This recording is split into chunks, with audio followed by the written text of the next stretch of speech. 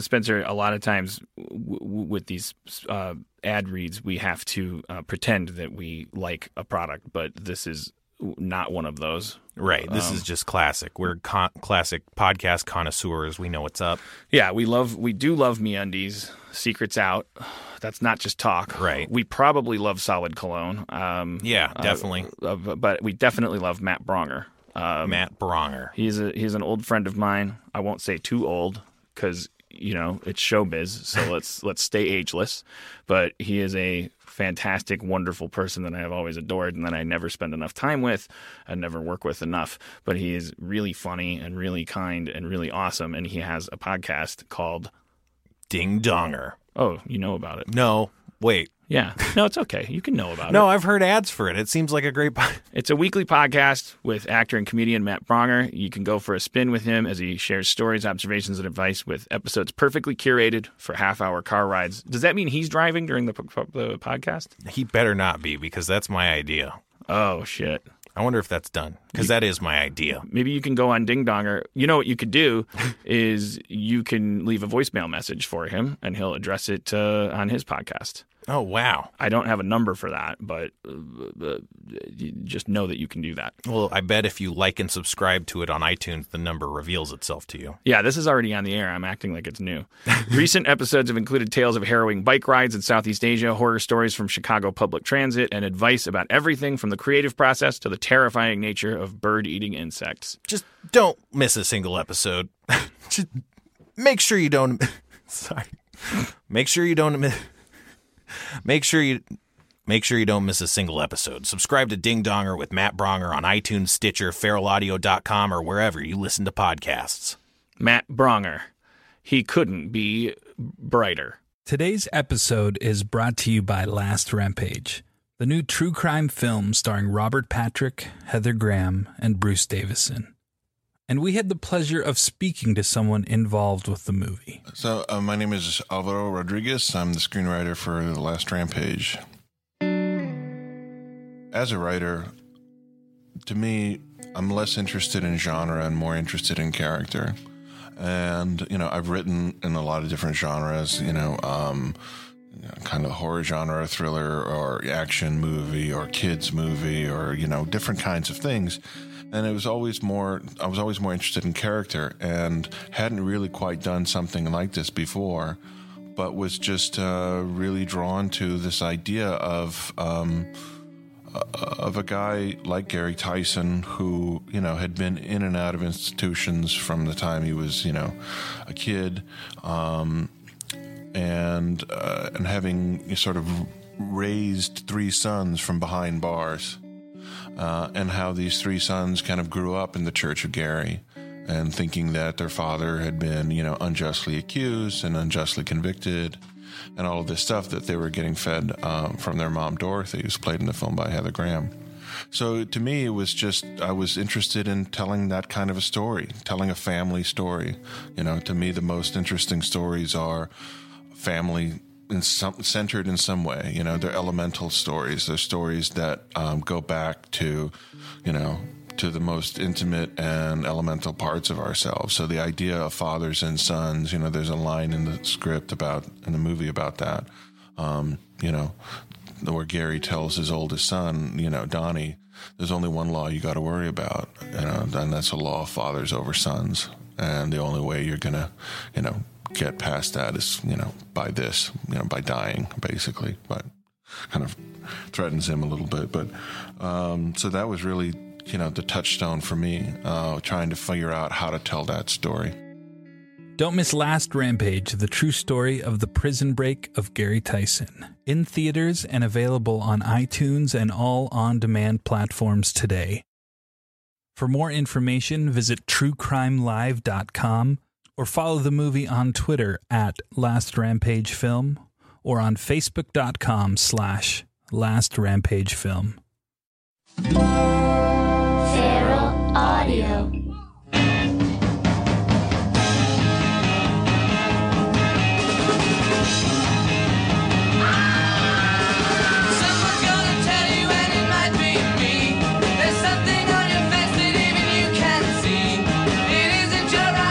Welcome to Meltdown Comics in Hollywood, California.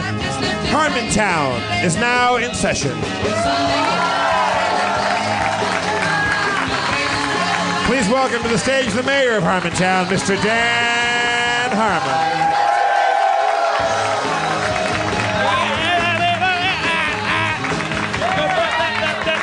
Thank you. Thank you so much. Happy New Year, 2015. We're in Back to the Future's version of the future.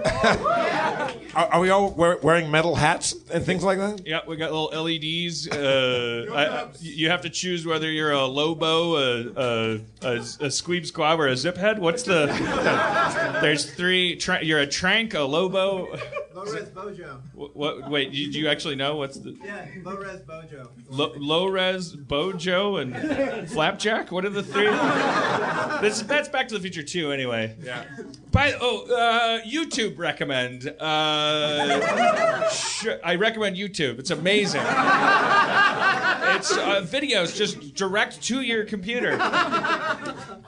There is the next time you're like, oh boy, what do I got nothing to do. I got nothing to think about. My world isn't dark enough. There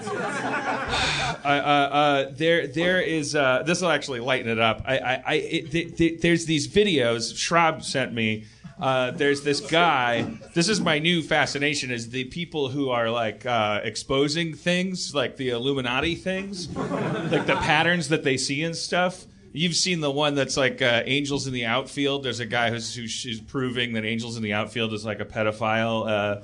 It's like a pedophile spell that it's casting on you, and it just keeps like freeze framing, going, look where his eyes are looking, right at the little boy's dick. And it's like the Back to the Future one is like fucking amazing. Like there's this guy who's just like, and he throws everything at it. Like he first of all he sees every moon landing, JFK and 9/11 in Back to the Future. Like he literally says at one point in his video, the movie is crawling with 9/11s. As he's pointing them out, there is like a point, like for example, like when the DeLorean finally like goes back to the future and leaves the trail of 11 as it heads for the movie theater, and the camera pans back, and there is a fucking goddamn, if there isn't a goddamn 9, like it's like some kind of like Western themed breakfast place or something with a lasso for a logo, and it's like 9/11. I'm a convert, but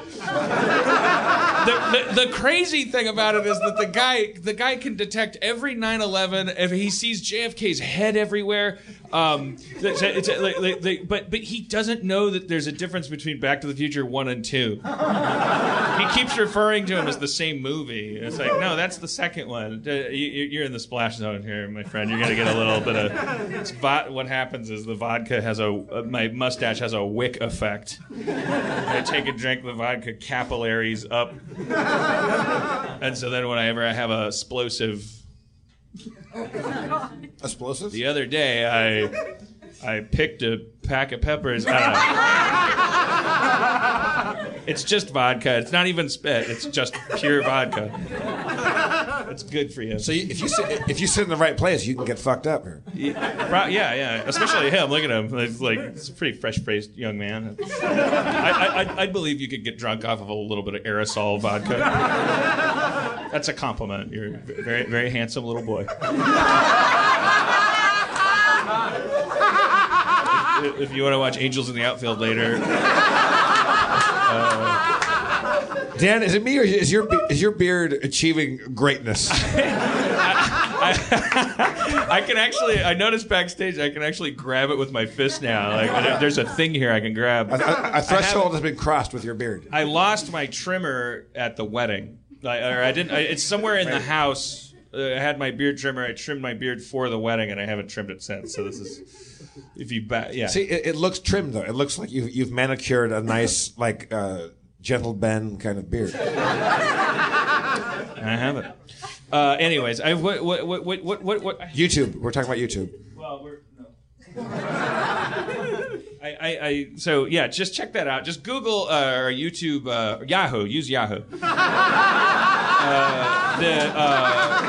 Back to the Future 9/11. Like the JFK stuff is really interesting because the guy is convinced that the Hill Valley is identical to Dealey Plaza, and that and that Marty McFly is standing where Kennedy was shot when he's looking at the sports almanac, and that in the window where you see the sports almanac, you see two different presidents portrayed two-dimensionally, but then you can see a Kennedy head that is three-dimensional, thus proving the point, which is that Kennedy is a transcendent, like multi-dimensional being, and his assassination has something to do with Back to the Future and 9/11. Spielberg has done it again. And the guy keeps cutting. Of course he's gaga for the Twin Pines thing. Of course he's crazy about the Twin Pines thing. And he's like, for some reason now there's one pine. Motherfucker, watch the movie that you're. It's not a hidden message. It's the joke is that it's like, why is there now one pine? It's a bit. It's Pine 11. That's been our show. Thanks, guys. Thanks for coming.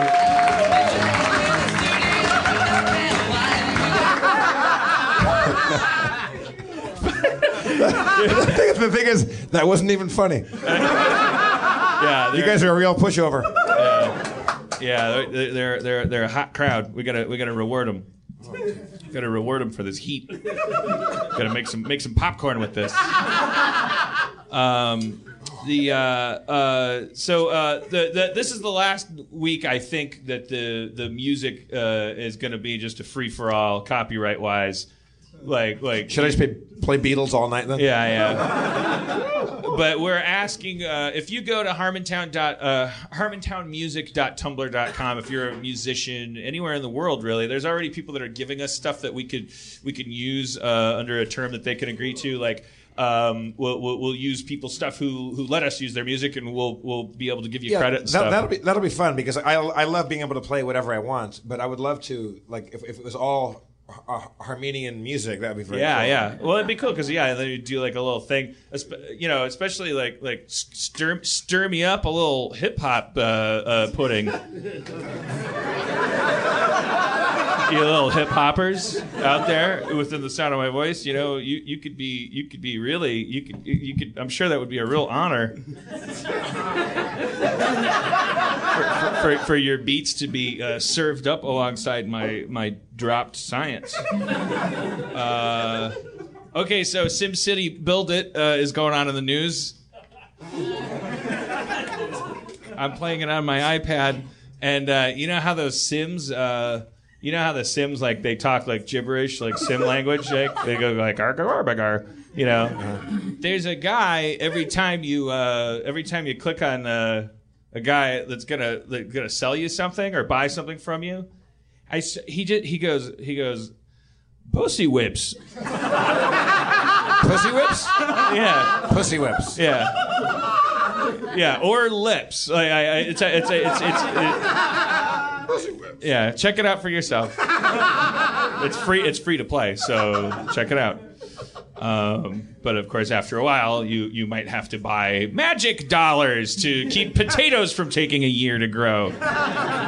It's a goddamn virus. This style of game, terrible. Dan, I was driving here and I had my iPad plugged into my car, like iPod thingy, and I forgot someone named Kyle Coberly.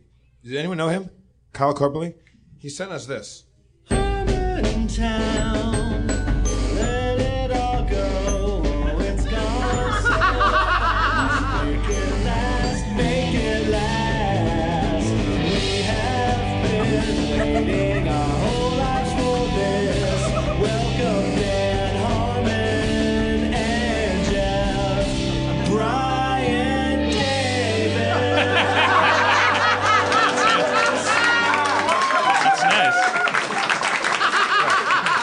See, send us cool shit. We'll play it. that seems like a little bit of some backdoor shenanigans. Like that guy's a little more into you than me. Johnny Carson's on the show. Now please welcome Ed McMahon. Edward Anastasia McMahon.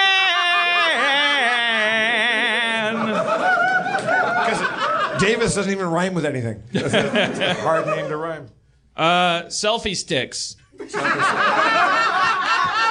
are happening in the news. You got back from Paris. I was at the Eiffel Tower like a couple weeks before you, and everybody had their goddamn selfie sticks. Selfies be sticking. People be selfie sticking. You got me, man. I don't know, man. They were all over Venice. Did you get the thing when you were in Paris where the people walk up? Do you speak English? And there are women that walk up to you. Do you speak English? I don't talk to women. Wow, that's a hard line. No, it's just like people are like panhandlers, but the thing is, you look American. Do you speak English? A previous trip to Paris, I think I encountered like somebody came up and thrust a note into my hands that was like this long tragic tale of like my child is basically like a global kind of Born Identity version of I ran out of gas, my kids are in the car, but it was like much more like creepy, like you know, why do I know where the exits are? Where's my safety deposit box? I can't even remember how we responded to it. You said yes, like that's happened to you. Like what? Do you remember what it is? Like what's the in and out of it? It's like. No, they didn't speak English very well themselves, and so it seems like they had this kind of broken English written down, and it was a sob story, and I was just like, yeah, and you just kind of have to give the note back. You're like, here's your note back. So selfie sticks. Selfie sticks are happening. Do you have one? I don't have a selfie stick. What's the point of a selfie stick? Is that if you don't have a friend to hold your camera?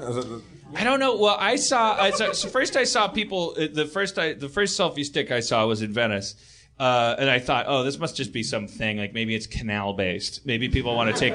Maybe there's too many canals here, and maybe it's an adaptation, like a gondola, you know, like you can't take a good selfie. Too many people lose their phones over the canal, maybe. But then it turned out, oh no, I've just arrived in Europe as the selfie stick has arrived on humanity. Are these people walking around by themselves with the selfie stick, or are they with other people? I saw a couple. I was walking in Paris behind a couple. Not even in like a touristy place, and I was behind a couple in an empty street, and they were walking and holding hands, and the man let go of her hand, took the selfie stick, extended it, got like a tracking like selfie stick shot of them walking just for a little bit, and then put it. They kept their heads forward. Right. While he did it, he got the shot and then re-telescoped it. So they're just they're like Survivor Man walking down the road, like just like filming themselves? I don't know. Yeah, I guess it's just they feel it's a better shot. I guess it's like a little jib for them. I don't like it. Yeah, I'm against it. Well, I did. Was it worth it, Adam? Adam, if you had a selfie stick, would that have been easier for you? Oh. I would, yeah. If everybody next week, everybody bring selfie sticks and we'll do something with them. I don't know. It worked for Ellen. All right. Would you get a selfie stick if you had one? Would you use it? If I was able, would you get a selfie? No, I would not. I don't. I was definitely. I had a lot of opportunities to get a selfie stick. If somebody gifted you one at work, would you ironically carry it around and then use it? No, I would use it to see what the hubbub's about. It just seems like a stick with your camera on the end of it. Yeah, it's stupid. Well, ask a stranger. Say, take a fucking picture of me. Yeah. Well, I mean, maybe that's. I don't know. You don't have $800 phone. Yeah. Well, whatever he said is true too. But you both have your points. Your beard has got me mesmerized. Your beard is really good. Also, the gray is coming in nicely. Like you now have a properly gray beard. It doesn't matter. He's Liam Neeson is he's Liam Neeson is in Taken 3, and he's There's somebody sent me a link to a LinkedIn like promotion where it's him doing his character saying like, my name's Conor McJohnson, whatever his character's name is. Me and my friends have a particular set of skills. Skills like enhanced conversation. And then they'll cut to like a clip from Taken where they're like meeting people up. Aerodynamic persuasion, and then throwing a guy out a window. And then he goes on to say like, do you have a particular set of skills? If you send in your LinkedIn profile, a lucky winner will have me read their resume to their prospective employers, explaining their particular set of skills. He keeps saying particular set of skills. For real? Yeah. It's pretty amazing. Why don't we try that? Why don't we get on that? Go ahead. Yeah, that's what you're supposed to do. Do it. Get on LinkedIn and make a profile. What is LinkedIn? It's something that everyone outside LA uses. I don't understand it at all. Job Facebook. It's job Facebook. Which is as exciting as it sounds. It's a resume. It's like the internet equivalent of while someone's driving by you on a road, throwing your resume through their back window, so that they have it. Except unless you're hiring a backseat person, you're going to find it and be annoyed. You're going to be like, who put this garbage in my car? Or my inbox. The cool thing about it is that I'll see every once in a while, I'll get a LinkedIn profile, like a LinkedIn request from somebody from 12 years ago that was like a bigger shot than me, and like now is like sending me their LinkedIn profile. That's kind of cool. It's like seeing them like selling selfie sticks on a boardwalk or something. LinkedIn. I'm sure LinkedIn is great for people that I don't understand. So it helps you maybe if you stain glass but you don't like to cut glass, and you send your LinkedIn profile out and there's some guy that's like he only likes cutting glass but he doesn't know how to stain it. I think that's the idea. Did you enjoy your honeymoon? Was it fun? Yeah. Because you guys went everywhere. You guys were in Dublin and Paris and Venice. Yeah, I figured out why I love Dublin and Ireland. Because we went to like this Irish storytelling night. Like it's a very touristy thing. Like in this bar, it was like you get a dinner, and this lady stood in front of a fireplace and told Irish stories and sang songs and stuff. It was really cool, and she explained Irish history, and it kind of dawned on me, like listening to this stuff, why I fetishize Irish culture. It's because they're a European culture they didn't have a Renaissance. They didn't participate in this rich people bullshit. Like they're their own little thing. Like they don't. If you go back in their history, any other like European culture, it's like, if you go to their museums or whatever, there's going to be some like red suspenders at some point, like, or some like fancy pointy shoes, or like a windmill hat or something, like oh, and then we did this. Oh, this is what we're famous for. Like look at us. Like we look like flower people, or like we got perfume on our face. What country is that? The one I just described, yeah, like all of them except for Dublin. You know, like the country of Dublin. I thought you said city. They're just poor potato people. They just grew with the potato. They're just dirty little people, and they had to. I wish that was inflammatory enough for you to get letters about that. No, they don't care because they've been through dirty potato people. They're fine with that. They don't care. They have a great sense of humor. They're not offended. I think everybody cares about you when you call them dirty little people. You're wrong. We had our Irish friend Graham Linehan here last a couple of weeks ago. That dirty little guy. Shut up, Adam. If you told him I called Irish people dirty little potato people, not on Twitter though, out of context, don't. But like he'd be like, yeah, that about sums it up. You said it in context though. You called Irish people dirty little potato people. Yes, and so they're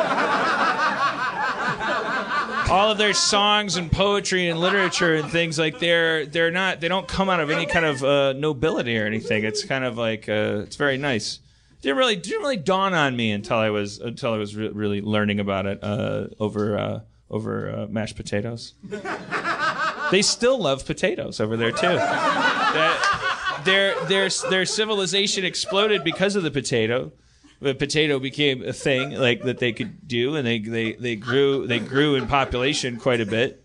And then of course there was the potato blight, and then like things got real bad for them, and you know, the rest is history.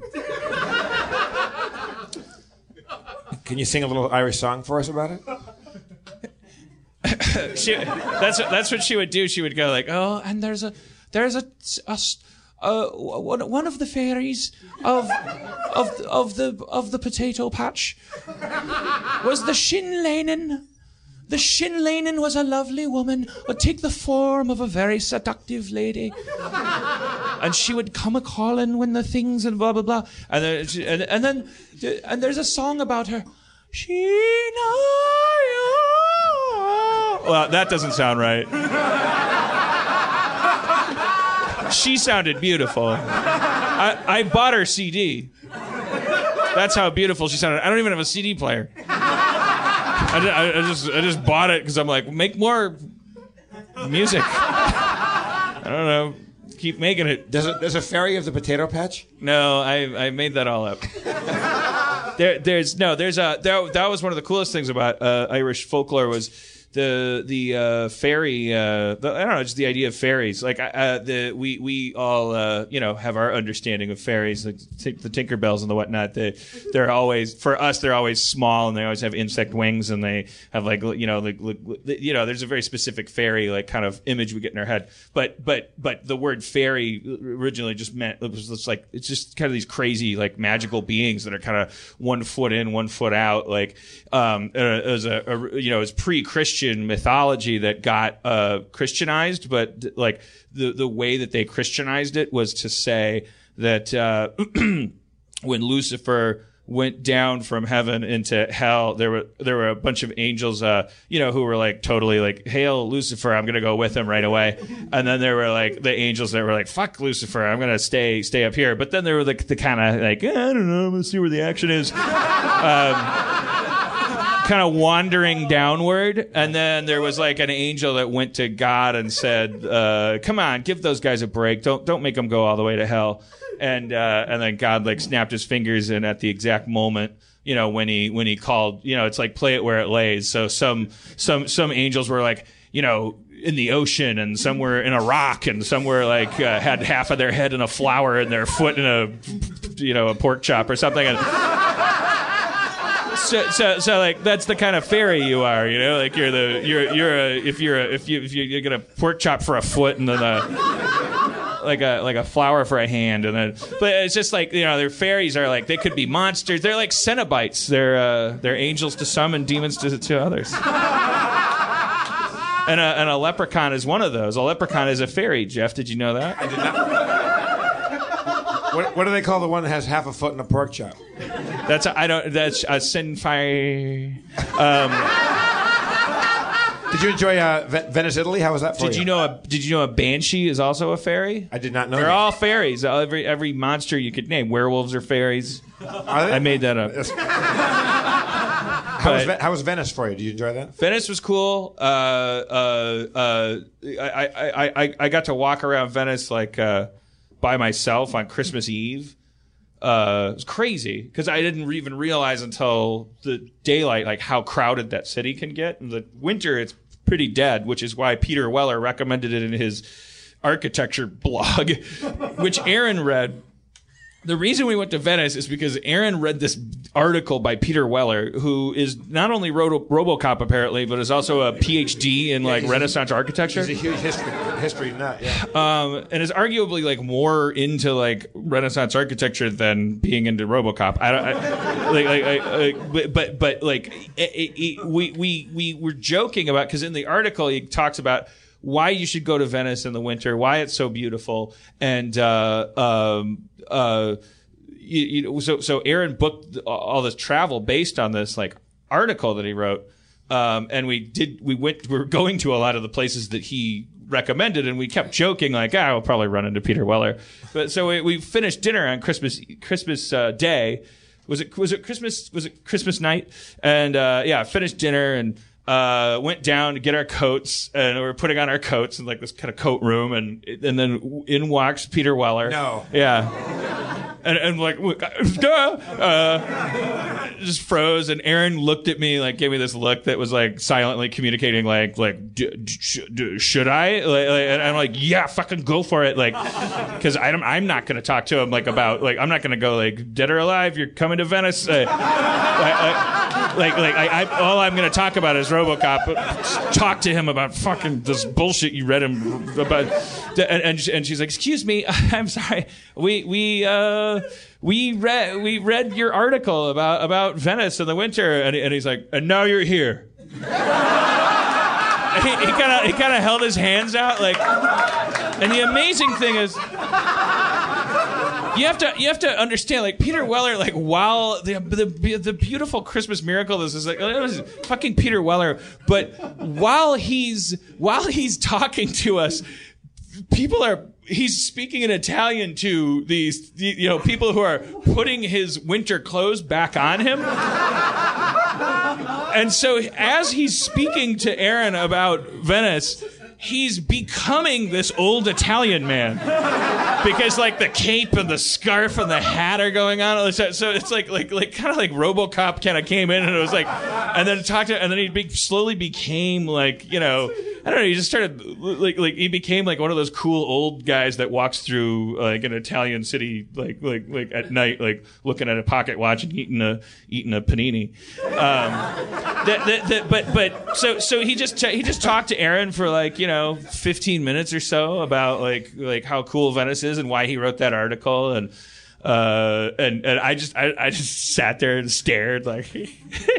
Yeah, that's it. That's all. That's I don't know if Aaron's got a different version of that story, but I love that. That's it was pretty amazing. It was like just a really magical thing. Like when something like that happens, you kind of gather it up in a little jar, and you kind of like just want to run out like right away, but you make it last as long as you can. You try not to overkill. Like you just kind of like ran around the corner, and we're like skipping, going like. He's right behind us. He's right behind us. But like, gotta get somewhere safe so we can like just crack up and like roll around on the cobble, like freaking out, like how like repeating every word. That's so good. He had a purple cashmere scarf. It had to be a gift. It looked so odd. I think someone gave him a purple cashmere scarf for. I bought it for $1. He bought it for $1, Adam. It's wow. I'm sad that I got that joke. Did you ever see the new RoboCop? No. Yeah, I saw it. So. Did they stick with a new outfit, or did they redid the outfit? Yeah, they redo it. Yeah, and they make a point of redoing it. Like they have a scene where a guy goes like, "You should make it black." Like, I don't even understand what they were doing. I don't get it. I don't like it. I don't like it. I did some terrible movie that never was released with Kurtwood Smith, and he was in it. We never worked together, and he sat in front of me at the screening, and it was so bad. And I was freaking out because RoboCop Kurtwood Smith was in front of me, and at the end he grabs me. I was dead on page 40, and at the end of the movie he grabs me by my collar, like by my tie, and pulls me toward him and goes, "Boy, did they kill you too early." I got out when the getting was good. Cabin Times? What was that called? It was called Cabin Times. Well, it wasn't cabin fever because that's a thing, right? Like it was called. It's something cabin. No, it's not. Like Deadly Cabin. I wish it was called Deadly Cabin. It's called Evil Remains. Oh, Evil Remains. : It's cabin time. It took place in a cabin. There was a cabin for certain. I've never seen that one. Don't. It's a horror movie, and I went to the screening of it, and Kurtwood Smith is in front of me, and the other actors in the film, and they brought a bunch of people into the Laemmle Theater, like in the Sunset Boulevard thingy, wherever the fuck it is, and it's so bad. I think the audience thought it was a comedy, and so then they just started laughing through the whole thing. But it's not a comedy either. But nobody thought it was scary either. So it became a comedy, and we were just like sinking down into our seats, and it was really bad. Really, really, really bad. Well, all right. Let's see what else we got here. I ran into a kid in Paris that learned English from watching Community and Sopranos. Can you do an impression of what that would be like? Well, no, I mean, there's no, you know, what do you, like he would say, bada, bada boom, pop, pop, or, you know. Meta about it. Meta about it. And there was another kid there, and he had this. Well, whatever. No one's interested in that. I've told it like 3 times, and no one cares. There was this other French kid that showed up, and he had an app on his phone that he showed me. I just thought this was kind of interesting because it's like, I don't know, it's foreign people. We don't know anything about them. What are they doing? Like, how could your show that you write, never having been outside of the country, you know, how could it ever be appealing to like, you know, like people who don't speak the same language when they're in grade school and stuff? Did he watch it in French or in English? Well, they I think they watch it in English. Like I said, one of them would watch it with French subtitles on first, and then change them to English subtitles, and then eventually turn the subtitles off. That's something they do there. They're so steeped in English, like, you know, more so than we are steeped in French, that it's a little more natural for them to be able to do that. But rest assured, we are a lazy bunch that do it. I really am. I can't do it. Like I can't. Like Aaron knows definitely more French than me, but like also I think there's this crucial thing where it's like, there's just a shamelessness of like you have to just be willing to speak wrong in order to ever successfully speak to someone who speaks a different language. You can't be like this held up by this like there's this fear that like seizes me. You know, you just end up going like bonjour, le bacon. Le bacon. Bacon. I'd like le bacon. Sorry. Good day. The bacon. But Aaron would kind of like slide into the French Uber and just be like, and the driver would be like, huh? What? But then like a couple minutes later he'd be like, and she'd be like, I'm like,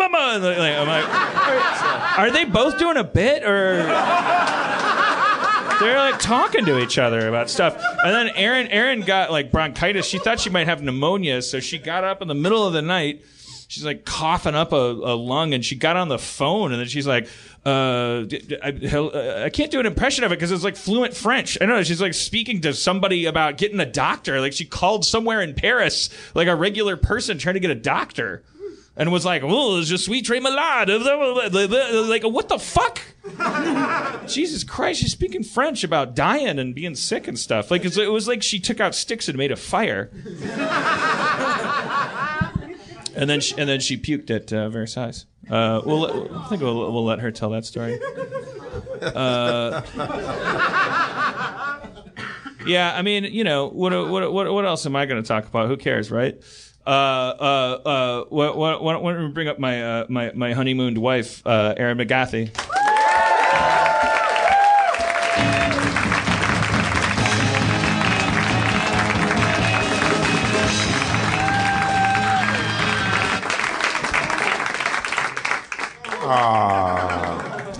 Did you guys do it French style? You kiss both cheeks? We didn't. Are you all better now? You healthy again? I am. Just recently, though. I still have a little thing in my throat. And today I did a Channel 101 pilot, and there was an older woman there, this actress who was brought in who I don't think knew anybody. And I coughed, and she had done some, very nice woman, but she had done some very sick seeming things earlier that made me kind of worried about her health. There was a fog machine, and she said, "Oh, is something on fire?" And I said, "Oh no, that's a fog machine, and it's just vapor." And she was like, "Oh, okay. Don't want anything to be on fire." And I was like, "Yeah, no one does." Great. But then 10 minutes later, she looked at me she was looking through the pizza. Also, she was examining the pizza, which is strange. But she had eaten pizza and was just seeing all the pizza. And then she looked at me and she said, "Is something on fire?" And I was like, "Ha, ha, ha, ha." She was like, "Is something on fire?" No, it's a fog machine. It's vapor. And she was like, "Oh, okay." But then 5 minutes later, I coughed and she said, "You need to get some help." So I guess I'm still a little sick. Yeah, night, everybody. You don't sound that good, in bed at night. Ooh.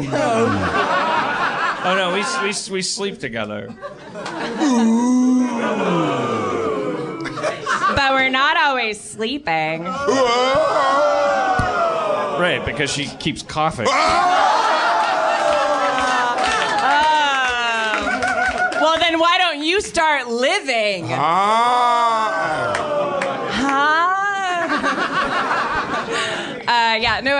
I was very, very sick, and I was very proud of myself for calling the French doctor.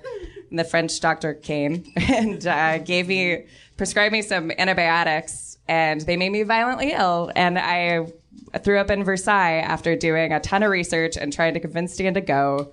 And I was very self-righteous about how great I am about enjoying historical things. And I threw up right on history and was escorted out while the tour continued. And I just slept. I didn't tell you this because I was very ashamed and I thought you'd be embarrassed. But when I was escorted out, I was so sick, and when you're sick, you want to put your face up against something cold. And so I was lying in the courtyard of Versailles with my face just on the stone, literally behind the Golden Gates, where Louis XVI first saw Marie Antoinette, and the people of France looked in, wanting to be there, because that's what the French Revolution is, right?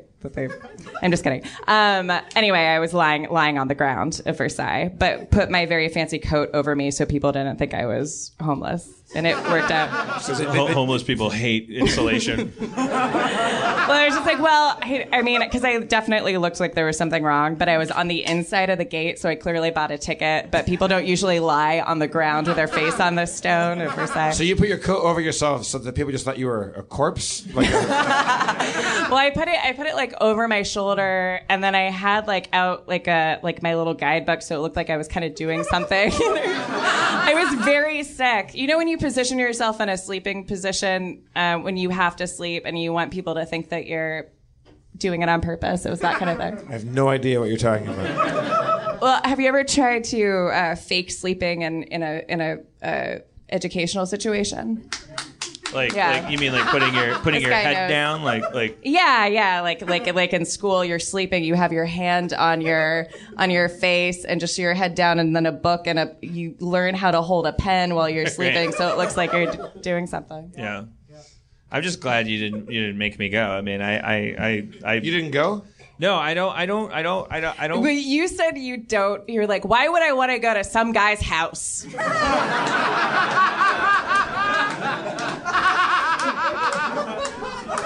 And the only answer is, ooh, this guy was really rich. No! All right. I'm not going to have this argument. He told everybody what to do. Yeah, that's so stupid. So you didn't go?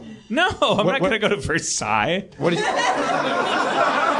Also hates Paris. I mean, why is it so absurd? Because it's like we cut their heads off. Like, we hated them. We didn't do that. We, being modern people, we turned our back on the idea of all that shitty fucking... Yeah, well, I wasn't going because I was like, ugh, the way they did the wallpaper is... Yes, you... No, I wasn't. That's exactly why people go. No, that's not why people go. No, that's not why people go. I'm walking through and I'm like, ugh, this is where the royal court met for the last time when they said, you know, Louis XIV and Marie Antoinette, you have to stay or you have to stay hostage because we have this big list of people who are going to be beheaded, and there, you know, these so many moments, and you know, Marie Antoinette is Austrian, and she's 14 years old, and she's married right away, and she goes into her room, and she's like, this is my life, and my life is perfect, and my life is terrible. Oh, so many dresses, and she has no idea what's going on, and you get to be in these halls where people have been. I mean, but I care more about that stuff, obviously. Do you think Peter Weller would have enjoyed that? Well, of course, yeah. That's what I mean. That's the amazing thing about Peter Weller is he's part Dan, part Aaron, all cop. All purple scarf. He cares about architecture. He was RoboCop. Yeah, I mean, it's also magnificent. What did you do instead, Dan, that day? At that particular time, she was at Versailles, I found a bar I could drink in Paris because it was a British themed bar. So it was just made to be like a pub. I can't like it's hard. They don't have a burgeoning cocktail culture in Paris. They do. Like I mean, I went to Paris for the first time. I've never spent any time there like alone. So I went there alone in the first week of December, and I had friends there. That are these Parisian rock and rollers. They're very cool. And they kind of showed me around the first night, and then I was on my own. And I kind of failed. Like I wasn't like doing anything cool. I was seeing some sights, went to see the museums and whatnot. But like I was intimidated by I don't speak any French, except the how do you do's and pleases and thank yous and stuff. And I asked my friends, like, how come girls here just do not look at you? Like I was in New York a week before, and people like flirt with each other. They make eye contact, and they look at you and either have fuck that guy or that guy's good looking, or they don't care.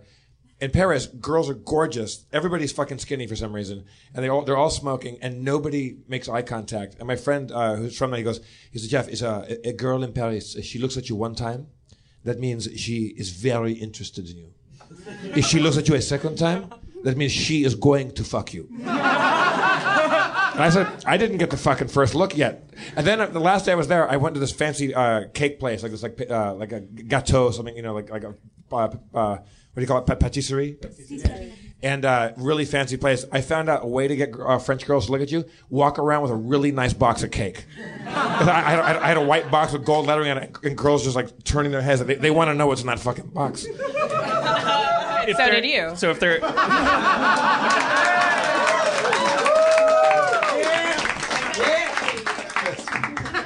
Oui. So I went to a club one night, and there was on the carpet, this place called Chez Castel, and on the carpet is all dicks, pussies, and tits. Like it's this ornate carpet. If you look at it closely, it's all this weird, horny thing.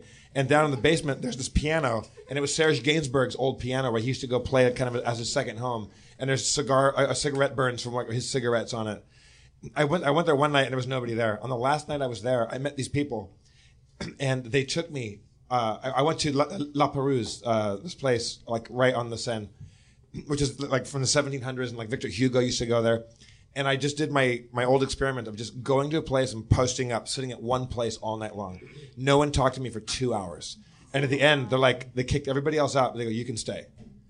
And then at the end, they're like, there's a girl there that I loved. She was so beautiful, and she actually made eye contact with me. And she was like the DJ there.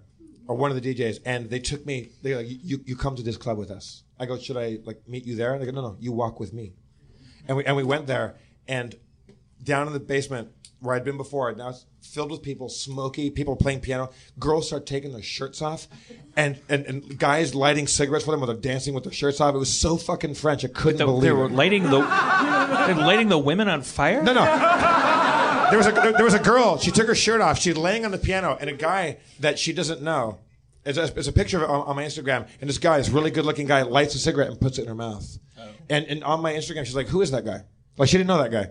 They all took me to this party afterwards where it was 3 girls, the girl who was one of the DJs, and these 2 guys in this crazy house. It was like if MC Escher and Frank Gehry made a really gay Parisian house together. Stairways that went nowhere. Then you have a push on a wall, and the whole thing opens up. And some floors are glass, and you look through this. You can see down to the bathroom, or you can see through to that room, but you can't see into that room. Yeah. You can look from one room into another, but some rooms you can't see into.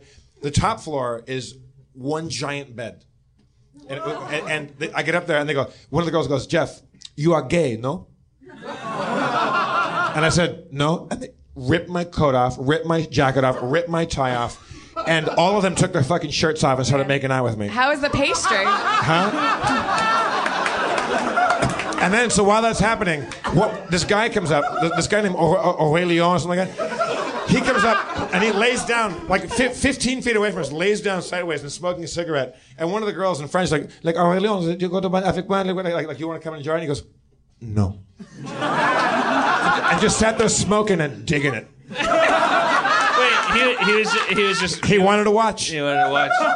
So, a couple nights ago, there's this... I was telling the story to some friends of mine.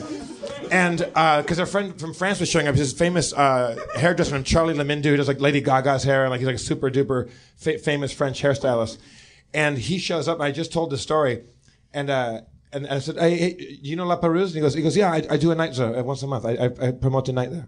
I go, oh, I was just telling them about this girl, and he goes, was it Ambre? I go, yeah, and he goes, yeah, she rapes all the men.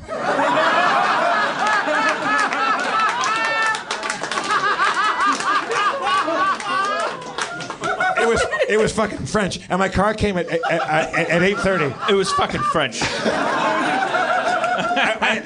They had written all over me. I had writing all on my arm and on my face and my neck and my shirt, like they kept writing on me. Like, this is the back of the pocket square.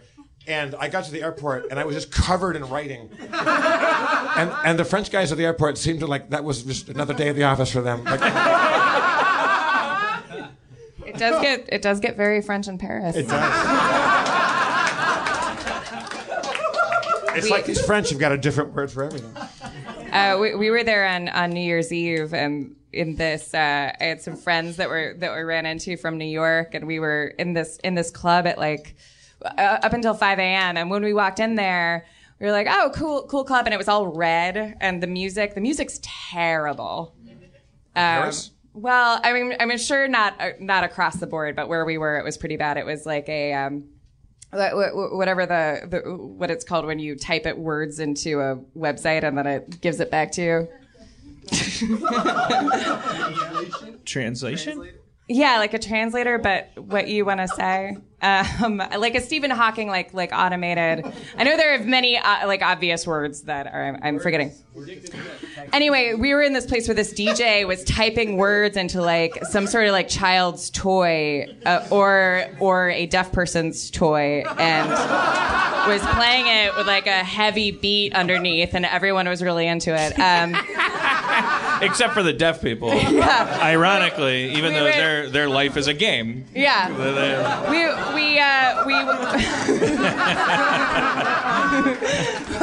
This is the one time. I mean, it's a choice. But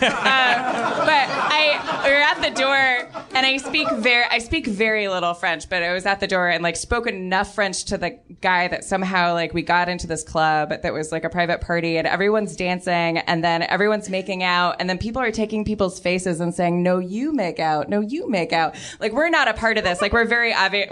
We're just watching all of this happen. But everyone there's this very free energy, and at a certain point I was like, are we at like a very special free club? But I think it's just like a French thing. But the height of it was when a guy came downstairs who looked like a jolly old elf. And he had this sack full of presents. He looked like when you watch, if you were to watch a biopic about a very famous hairdresser from the 70s, this would be that guy. He came down wearing a beret Which they do. They really, well, and it was crazy. Like, it just seems so on the nose. They actually, they do wear berets. They wear berets. I heard one totally non-ironic, ooh la la. I went to McDonald's and they said bon appetit. And I was like, ah! Wait, I have a question. Why did you go to a fucking McDonald's in Paris? Oh, well, because everything was we went because the kids that Dan met at that bar were talking about it like it was the most amazing restaurant in the world, and I thought it was funny. I did it. The kids call it MacDo. But anyway, the guy's wearing this beret, and he comes down into this dance floor, and this club is called Bonnie and Clyde, and it's in the Pigalle, and it's like the cool like hipster club, and the bathroom was crazy. The bathroom is crazy because you like wait in line for the bathroom, and you get to where like it would split off into like men's or women's or 2 stalls or 3 stalls.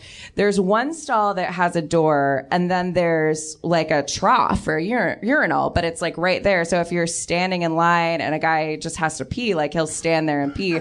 But the more shocking thing about this, it became if you were a man who had to shit, you had to wait for this other thing. And I learned very quick, like I learned a lot of French for, I am so sorry, I am going to shit before you. Anyway, this guy comes down with a beret. Take someone's butt and go like, now you shit over here. And you pee in his shit. No, it was just weird because like, it was weird for a second, but when I say weird, I mean, it was actually like this really like, neat human moment where it was like, yeah, we're all in this together. Like knowing when a man has to shit, but then also the women get to maintain this mystery of like, you don't know what's going to happen in there for me. But like for a man, like it's like, poop will be coming out of my butt. And that is why I am waiting in this line. And poop will come out of my butt before you do whatever mystery you'll do in there. Anyway, this guy came down You guys had a very different Paris experience than I had. This guy had a beret and a cape and came to the middle of the dance floor and a long cape and not heels but men's heels. Like when you see pictures of like restoration heels, like French Restoration heels, like they were clearly men's shoes, but he was wearing heels and just started very sincerely voguing. And I was looking around and no reaction. And it was amazing and beautiful. And like, he saw me looking at him and then was like, all right, this is the time when I do this for you. And I just sat there while this man vogued for me. While you're waiting to take a shit? No, this is in the dance room. All right. All right. Well. Paris. Yeah. So Dan, thumbs up, thumbs down on Paris. Do you like it? I'm not a Paris man, but I wasn't a New York man for several New York visits, and then Dino showed me the Dino side of New York, and now I love New York. Someone will have to, Paris is very intimidating to me. It's I absolutely have no I don't funnel my fear of Paris into me going, oh, Paris is shitty. I think the deal with Paris is, if I could totally make a bunch of sweeping generalizations and speculations, is that like even though it's a city that everyone on the planet wants to go to, unlike other cities that everyone on the planet wants to go to, they've refused to succumb to the tourist industry, they're and the tourist culture. Like they all know English, but that's where you get that stereotype of like, well, you have to try speaking French, otherwise they don't like you. Yeah. I finally got that when I was there. I was like, I think putting myself in their shoes, it was like, oh, suppose you're Paris and you just want to be New York. Like people in New York don't bend over backwards for people that don't speak English. In my experience, like going to Italy, people like will throw their arms around you as a stranger. Also, Paris is not all of France. Like south of France is very different than being in Paris, where people like it's more provincial and it's less like. In Paris, people are busy. They got shit to do. And also, being an American doesn't charm them. That's not enough on its own to be interesting to them. They got shit to do. I went to go buy a razor because I left my razor in New York. and I went into a very busy like drugstore, and I found the razor, and I was hoping that I could just walk up, put the razor on the thing. She would type it up. I would see a number. I would overbid on euros. She would give me a lot of change, and that would be the end of it. And she goes, she rings it up. I put the money. She goes, I said, je comprends pas. I don't know. And she's like, why not? Like, in perfect English, I go, je ne parle pas le français. And she goes like, why? And I said, so one phrase I know, I said, j'espère qu'un jour je parlerai bien le français. Like one day I hope I can speak French well. And she goes, un jour? Like one day, like you're fucking, she's like, you're here now. I go, lady, give me the fucking razor. And she fucking died laughing. Like she loved it. Like they'll give you shit, you can give them shit back. I was like, I just said I hope one day I'll speak French well. And she was giving me shit back. Like they're not mean. They just got shit to do. And I think that they're quite charming there. Well, I think there's just also it's a city that people go to have like fantasies and dreams and things. Like, but it's not like barfing in Versailles. Like when you go to Venice, every other building is either a hotel or a purse store. It's obvious that like there's not obviously tourism is like it's infused to the culture. Like if you're gonna roll your eyes at the idea that you have visitors, then you're an idiot as a Venetian. I think like the die is cast for them. And for Paris, they're like, look, I understand that you're in a waking dream because the Eiffel Tower's over my shoulder, but right. I got shit to do, and I'm not being a prick to you. I'm just saying, like, when you wander into my bar and you're kind of like, you know, you're just in a different mindset as a tourist. You're like you're off work. You're not working, and it's whatever. We've beat this horse dead, but I think there's just cities that make that choice. Like it's a binary thing almost. They go like, okay, let's face it, people are coming here to visit.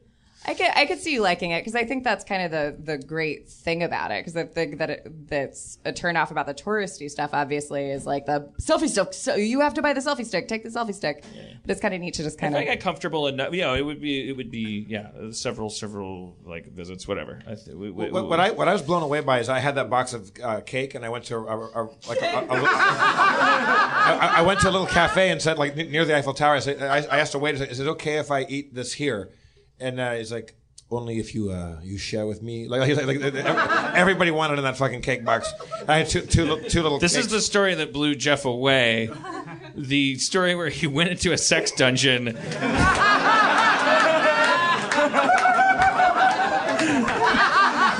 I know he didn't say it, but time travel was implied. So I just like that the precursor to the cake story was this is what blew me away. This is what blew you were at the airport and it said like whore on your forehead. You should write a new manual for men to replace the game, which is such a pile of bullshit, just called the box of cake. And we can just see men carrying around beautiful boxes of cake. I went to what's the museum where all the Les Invalides, where all the D'Orsay? Where like Napoleon's tomb is, where all the armory and all that shit is. I walked in there and then I didn't finish all the cake, and so I went into the you sat at Napoleon's grave with the cake, and Napoleon was like, "Oh, you going to share that with me?" I was in Napoleon's tomb with my half-eaten cake, and then I had the box, and then I went across the road to the Musée Rodin, and I wanted to see the statue of Honoré de Balzac, and so I walk in there, and these two security guards come charging at me, and I'm assuming they're going to go, you can't bring food in here, and they're like, what is this? And I opened it up and showed them, and I was, is it okay? And he goes, and they're like, oh, no. One guy's like, no, it's okay, you can bring food into the thing, and the other guy's like, no. You have to give it to me.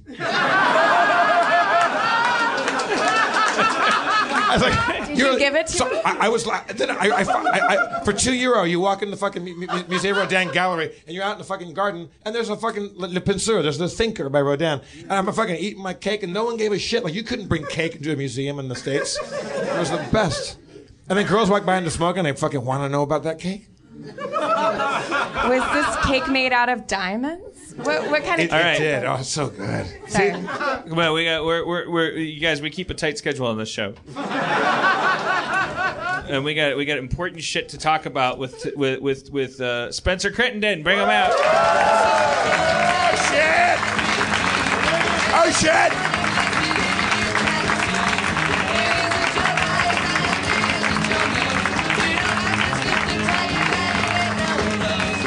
Hey guys, you know, wouldn't you believe it? I read a fucking article about men carrying cakes in public.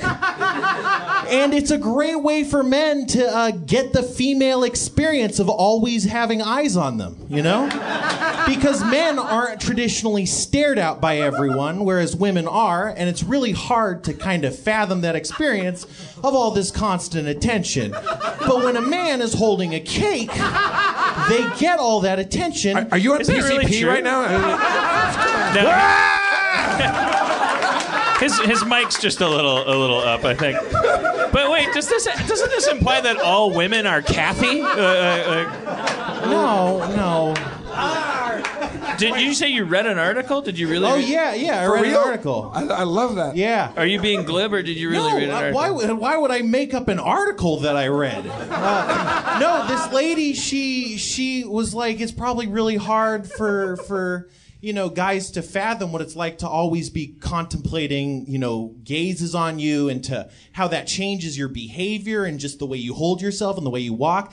And then her partner just was by chance carrying a cake and noticed that everyone was staring at him, and they talked about it, and she made this not exactly scientific test where she got guys to carry various baked goods in public. And like a plate of cookies, nothing.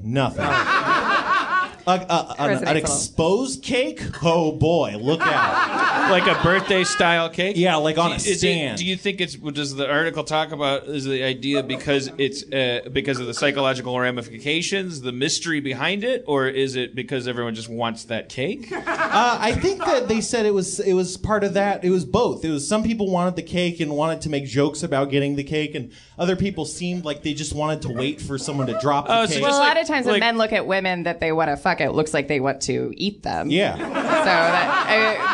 So it's comparable. I don't know if you guys, Dan, you don't strike me as a person that buys flowers. 9/11. I love the idea of someone walking in for the first time and being like, what the fuck? Celebrating 9/11. Dan actually buys flowers very frequently. But if you walk down the street like in a busy like New York or Seattle or a big town, walking down the road with flowers in your hand is aphrodisiac to everybody. Like everybody likes, or it's like people just like, oh, that guy thought about somebody else. It was my diet's cheat day yesterday, and I went to Froyo place, and I got the biggest bucket they had, and I filled it a quarter of the way through, and then I put all peanut butter cups, and then I filled it another halfway through, and then I put all peanut butter cups and a little bit of crushed peanut butter cup, and then I filled it the rest of the way through, and I was just walking through Las Feliz with like it was obvious that I wasn't like taking it to a family. Yeah, it had one spoon in it. Well, what did the side of it say? It says something like, just for me. Yeah. Treating myself today. Yeah, special day or something. I don't. It's a novelty. I think gift it's a cousin of the concept because of the prop I was carrying. I did feel like all of this extra meaning to I wasn't allowed to just be in a shell as I walked past people. I wasn't allowed to just be anonymous. Like I had this prop, and so I was a story to everybody in every window. It was like yeah, laugh it up, you fuckers. That's just what boobs are. Yeah. Now you know how I feel. It's like I'm covered in frozen yogurt all the time and candies. So I say in the Garfield dress. So I mean, like.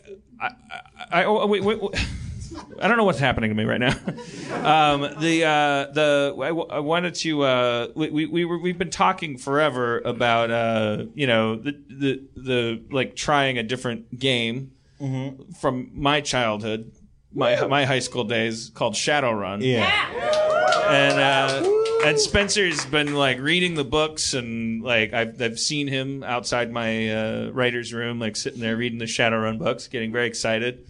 And you like we're not gonna play it tonight, but we're also not gonna play D&D, and we'll get hey fuck you people. If you want to know how it feels to get that kind of reaction, take a tray of cookies and wear them like a necklace. And then maybe you'll start to get it. But they can't be oatmeal, because that's the most masculine. Yeah. Put a pickle behind your ear like it's a pencil, and you're like a handy Smurf. And then on the other ear, just dangle a piece of pizza. Or wear a sign around your neck that says, "I forgot your cookies." Right. Yeah.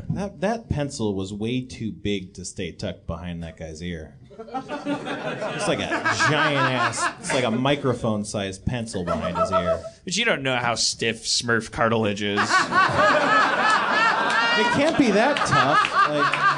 Can I just point out very quickly that there's a man in the audience whose laugh is identical to Judge Doom's laugh, Christopher Lloyd's character in Roger Rabbit. Right after when you find out he's a cartoon and he's turning into a cartoon, and he like has that maniacal laugh. Dustin Marshall pointed that out backstage. How's that laugh go? Like that. Well, I don't want to do that. That's not what it sounded like, and that sounded like I was making fun of you. But you're that like that. Is it a good laugh? Are you enjoying this laugh? Are you? I mean, I've gone through. At first, I was like, huh. And then I was like, oh. And then I was like, oh, neat. Okay, great. We're all. And it's the truth. Yeah. Now I love it. Now it's like being covered in yogurt, but my yogurt for my own in front of a mirror. I'm not walking down the street. I'm in a room of mirrors, and I just am seeing my own yogurt. Yogurt's a lot grosser when it's not frozen. Covered in my own sugar-free Greek yogurt. Spencer, do you have other logic problems with the Smurfs besides the size of handy? Yeah, I mean, there's just the one lady Smurf, right? Yeah. And they lay eggs? What? But you know the Lady Smurf was created by Gilgamesh. What's his name? That's even more... Yeah, isn't that even... Gargamel. Well... They took that from Gilgamesh. Gilgamesh would be impressive if it was... Did they come out of the mushrooms? She was created by Hammurabi Smurf. Where do they come? Like I don't know. Where do they grow? I know they're 3 apples high. But didn't they also... Are they? Well, yeah, they're supposed to be 3 apples tall. Those are giant fucking mushrooms. Then they look like they could be easily crushed underfoot. But 3 apples, man, those are huge mushrooms. Well, that's no, like they're a dog they're up to your mansion knee. size. You can tell from the Pac-Man cartoon that they definitely ripped off Smurfs. Like they had a Gargamel figure. I can't remember. God, what was his name? Mesmeron? Maybe.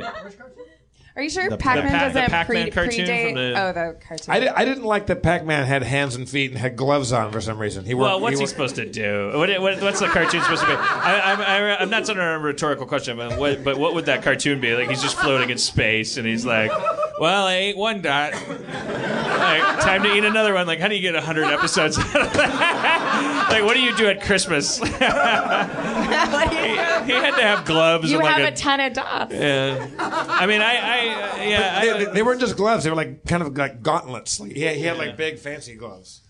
Cartoons always seem to be wearing gloves. Yeah. Because hands are, you could scarier. You could just draw the hands. Hands are like nature's the glove. Yeah. And then you could not have the little wristy part of the glove, and you'd have a hand. I didnn't realize until we were creating. The hand fills out the glove shape perfectly. That's why it's that shape. Sorry. Oh, I bet I know why they wear gloves. Maybe because in the old days, like cell animation, like the color, the way you made things move is by putting like transparency on top of transparency. There was always like a color differentiation between things that are moving and things that are static. Yeah. So making sure that anything that's going to be moving a lot is like a different color than the thing next to it, maybe, is like a good idea. Just a thought. So, they could put like a different movement of the hand. Right. Like Right. So if I it. think now it's just convention. You know, it's just cute to have gloves on. Of course, because we all grew up on animation. What's But cute about I'm you're saying what I'm saying though, Is Callie right? here? Is that because it's a different cell? Because we've all seen those like Scooby-Doo cartoons where it's like they're walking by a mountain and you're like, gee, I wonder if there's a secret door there because it's like, it's gonna move, so it's like different color, different, just slightly different shade because it's like through the. Did I tell you guys I drove with an Uber driver who was like a He-Man, the second biggest collector of He-Man cells? The second biggest? Second biggest. I love that he knew he was the second. I was like, who's the first? And he knew his name. And I was like, Was he angry? yeah, I was like, are you guys about it? enemies? He's like, no, we are. It's like he's like you're cringer or whatever. So, anyways, I didn't know until we did Rick and Morty that you have to pick the number of fingers when you do a. Justin and I had to sit down, and Justin's like, okay, it's time for the finger conversation. How many fingers are human beings going to have? And the thing, I was like, well, fucking 5, motherfucker. And he's like, well, take it easy there, cowboy. 5 fingers runs into money. like the Simpsons have 4 fingers, don't they? Yeah. Anyways, it's weird. Like 25% more fingers you have to draw. Yeah.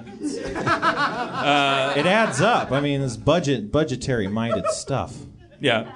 Well, I'm not. All right, so Garfield has 4. Spencer, have you played Shadowrun before? No.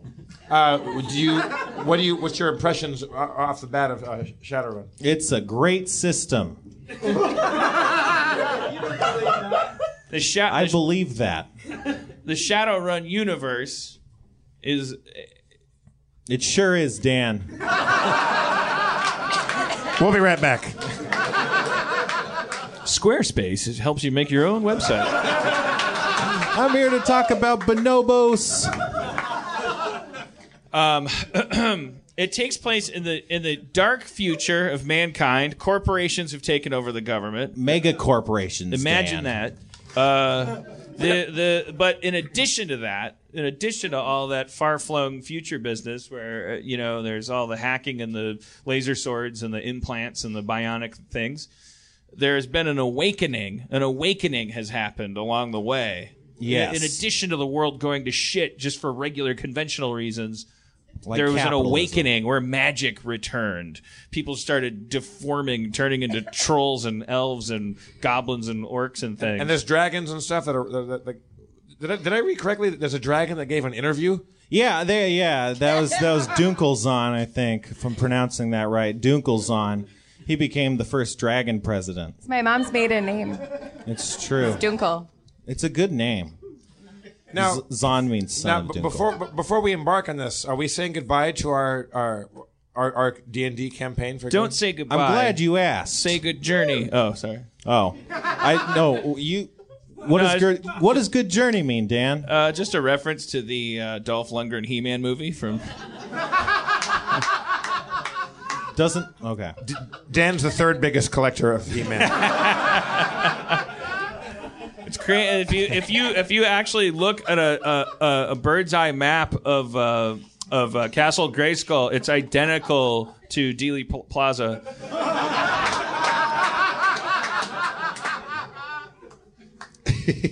Yeah.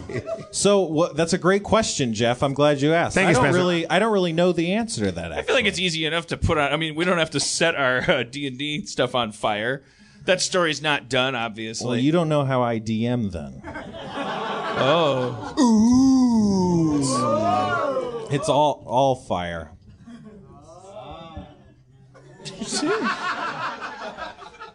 Okay. Yeah, okay, so set it aside is the answer to Jeff Davis's question. All right, yeah. Put a pin in it. Do you want me to... Can we introduce some special guests tonight? Yeah. I'd love that. I mean, I don't know how he feels about being pointed out, but the guy from Homeland is here. Can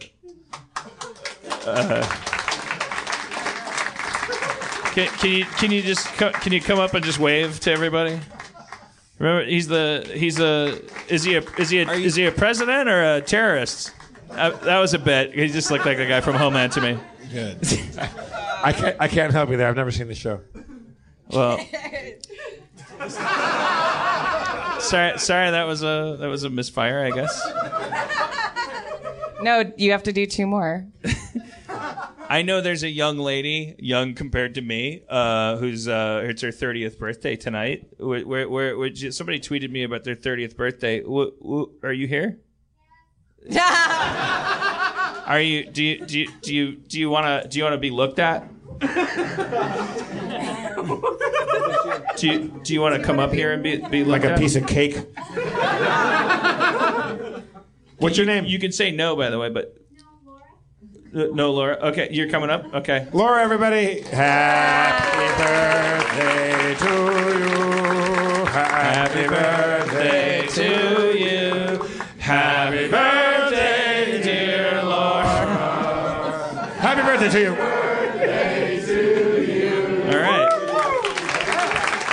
Dan, have I told you my fix on that song? I have a fix on the Happy Birthday song. You go, happy birthday to you. That's it. You're done. You go, happy birthday to you. Then you can fucking move along. Hello, Laura. Laura, you a big Lakers fan? No, Laura is wearing a purple sweater and a my yellow sister skirt. actually pointed that out, that I look like a Lakers fan, but no, I don't like sports. So. Are you from LA? I'm from Chicago. And you pilgrimage down here? Up here? Down here. Okay. Over. You didn't just come for Harmontown, right? You had you had Hollywood signs to look at stuff. My sister lives here too, so but yeah. So and to look at Aaron's skirt because it's amazing. Thank you. Are you scared to be old now? You're 30. You look like you're 19. Right? 30's the new 19. I think you go through a process when you're getting to that age, and you kind of go through it when you're like, oh shit, I'm 29. Oh no, and you get over it. I just turned 30 Yeah. 4 weeks ago. Yep. Happy birthday to you. We have the best audience of all time tonight, by the way. Fuckers are up for anything. Is there a wish that we could help you with? Oh no. I've got a funny thing to tell if someone is like looking is 25 years or younger. I'm that. Yeah. Yeah. Who is John Bobbitt? Oh, let me tell you about John Bobbitt. I don't know. It works. Oh, really? Do you know Is who that the thing? Yeah. Yeah, Do you know I who John Bobbitt is? Yeah. Lorena Great. Bobbitt? The guy that got us. Am I going to learn when I'm 25? You'll be taken to the woods, and I'll tell you who John Bobbitt is to me. He's the most guaranteed comedy sports suggestion from during the 3-year period. Is that the guy that had his penis cut off by his wife? Oh, it's right? horrible. Yeah. It's horrible. A few years ago, he did a porn. So everything's fine. He got his penis reconstructed. Did he do that 25 years ago? No, it's just a funny thing that a friend of mine pointed out, that anyone under like 25 does not know that story. That's fascinating. I want to know why. Well, What happened 20 like when Because it's when no what's longer, the time people frame? aren't talking about it. Yeah, I know, but why aren't they? When were they? Because when you were when it happened, you were too young for your parents to tell you about a guy whose dick when got cut did off. it happen? Oh, it happened like early. Oh, 98. earlier Good than year. that. 94. So 94. Someone knows it. And why was it notable? Yeah, it was just like a highly publicized like true crime type I've thing. read It's the like same reason 6 why. or 7 stories about crazy mishaps involving penis severings. I mean, Well, it wasn't a mishap. She followed through. It sounds like a mishap. I heard about a woman. I don't know where I heard this. Maybe this is a thing that everyone knows about, or maybe something that just happened to someone that like a friend of a friend. A guy, the woman didn't like him. She was mad at him, and she super glued his dick to his stomach. It's awful. I think that was dialogue from Reservoir Dogs, wasn't it? That's what you're thinking of? I don't know. Is that Harvey Keitel told the story?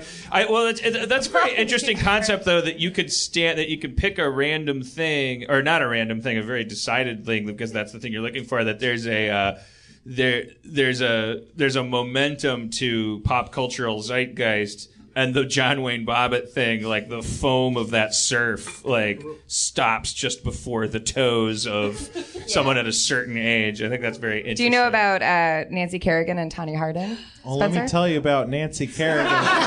Wait, was that figure skating? Yeah. Yeah. My roommate watched a documentary about that I was listening to.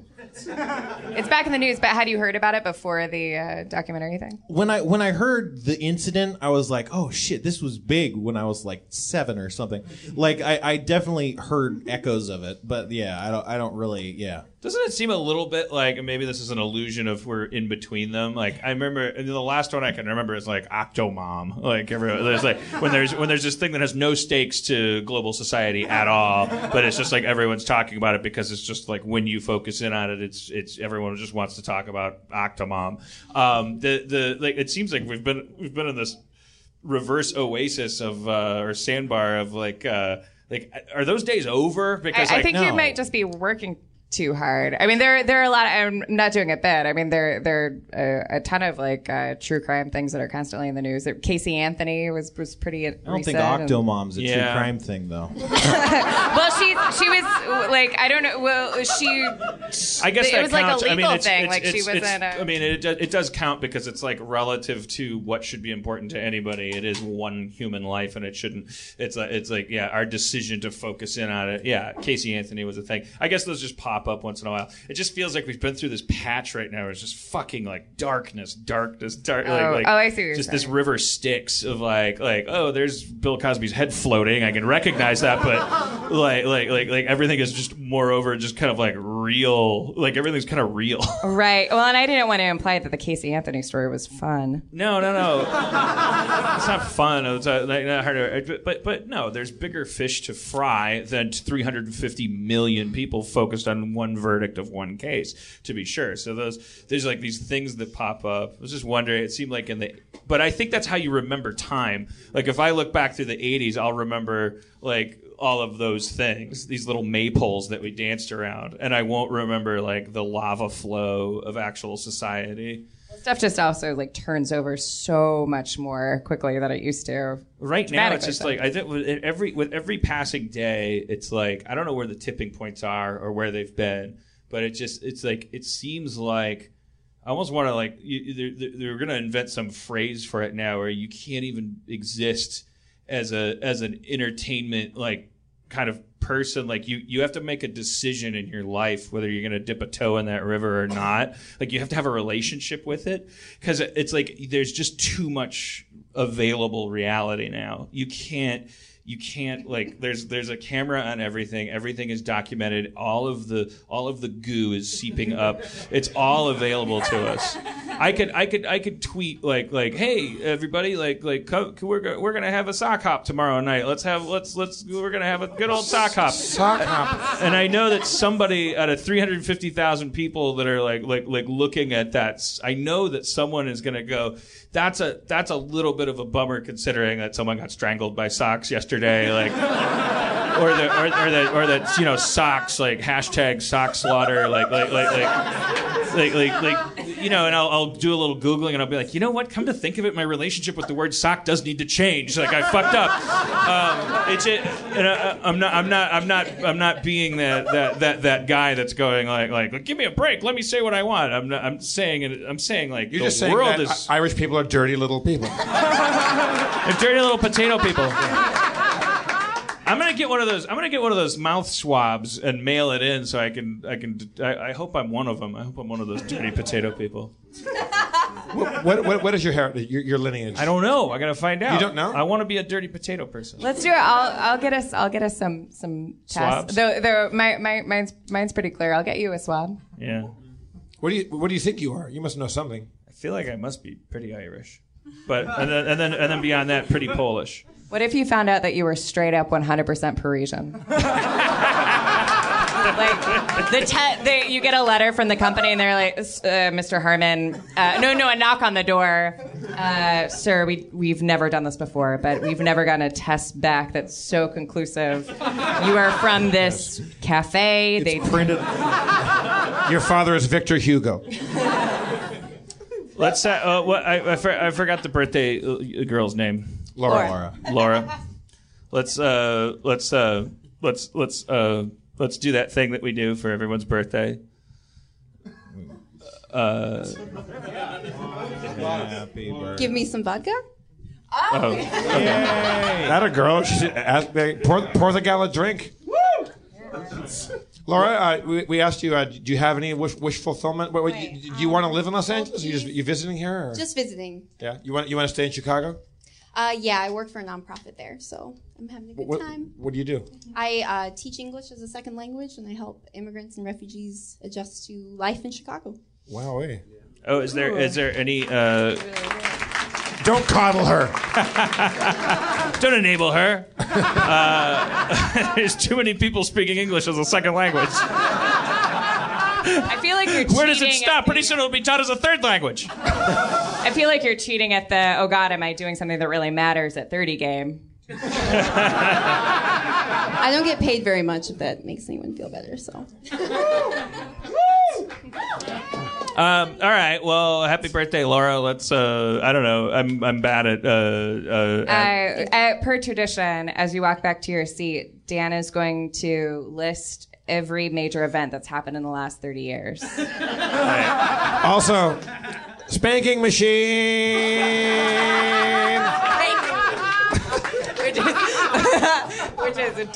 Which we call Jeff's apartment.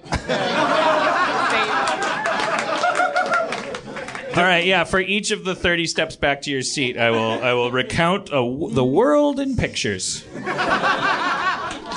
Laura, everybody, thank you, Laura. Thanks for coming. Thank you. This is the best birthday gift. 1985. Bill Clinton is 1987. 1988. Bill Clinton is 1999. Bill Clinton is Bill Clinton. Bill Clinton. She walked so fast, it's just a blur of Bill Clinton. That's all I remember. Did you say Bill Clinton is 1999? Yeah. All right, so Spencer, Shadowrun, lay it on us.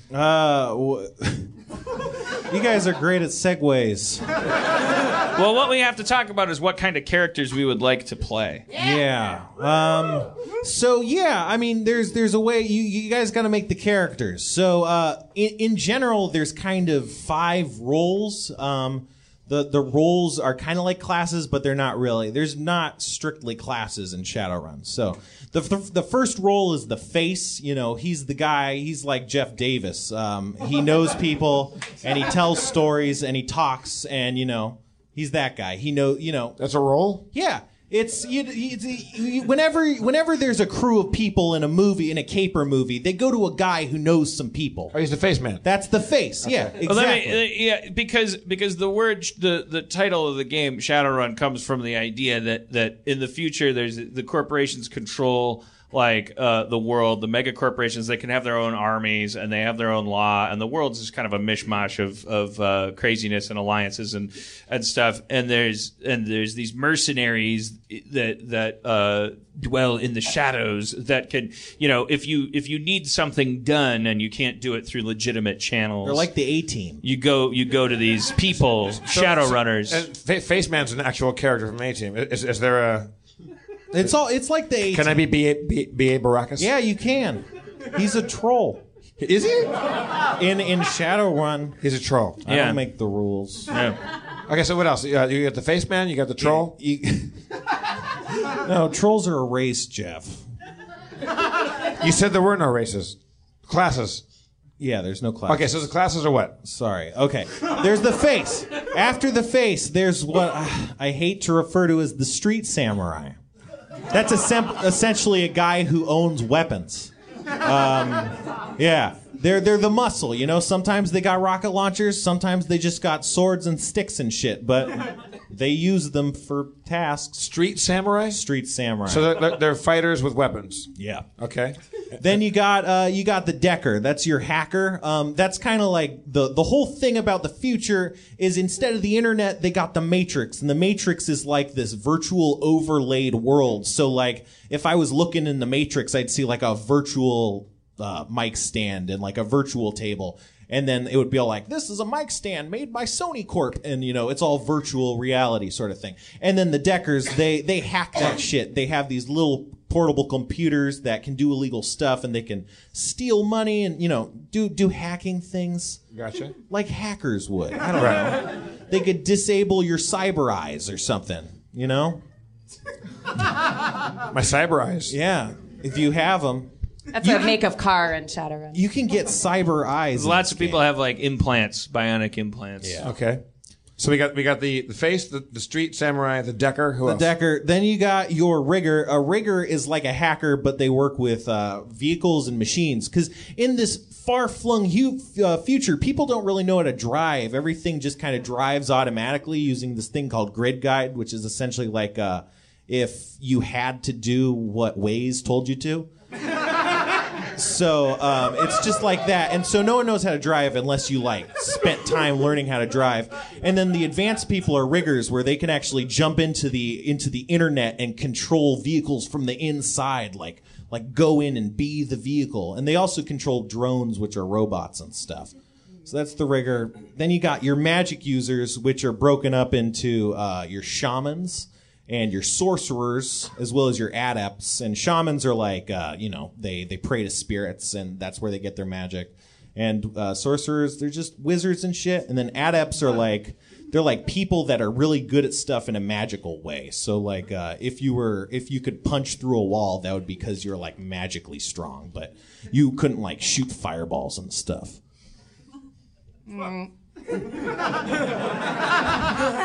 That's 5, right? Yep. Yeah. Yep. Could you? I have some more questions about the adepts. Yep. Like, so are you a certain kind of adept? Would you be like, I am like a muscly adept that punches through walls? Or? Yeah. Like, there could be an adept who's like a master with a swordsman. So like, if you think of a swordsman who could like slice a grasshopper in half with his eyes closed, that would be like an almost magical level of skill. Or if someone could like be so good at card games or shooting guns or something that it really, you know. So is it like shape-shifting without shape-shifting? Or are you like you get to absorb? It's like Neo in the Matrix, I would say. I tried, Adam. I tried. I got one?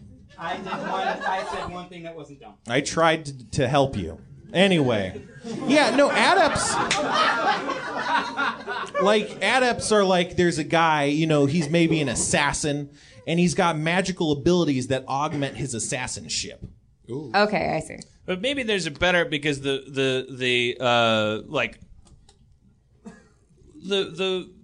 there's probably a permutation of the class system that allows for just about any kind of character you would want to be.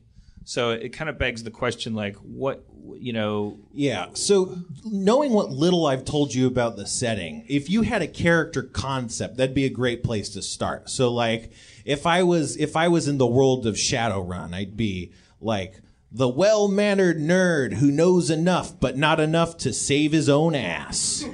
Or, you know, like something like that. You start...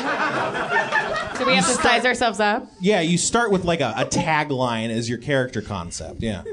You know? Jim Nightblade.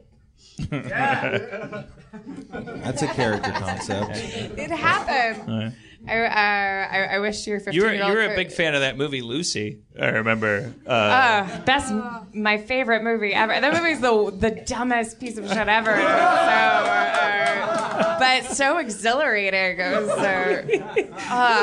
so About dumb. 10 It was 10 so minutes good. before the end of that movie, Aaron said, "God damn it, why does this movie have to be ending?" I don't know the last time that I felt that. You wanted Scarlett Johansson to keep turning into I just more wanted them to black start improvising. goo. Yeah, like her go through the ground and then the earth. She starts juggling the solar system and then eating it and then I love not how being able quickly to- in that movie, like they make the big deal in that movie, which is Asian guys with guns, like a totally no stakes deal. Like it's about 20% of her brain she can just make everyone in the world fall down, right? Yeah. And then like for another hour and a half after that, it's like, now what's she gonna do? And can she? Well, you can always make everyone fall down, like that thing you do where you just kill the planet. and then teleport. Aaron was God. saying, is this movie going to end with her like taking the sun out of the sky and throwing it at a guy's head?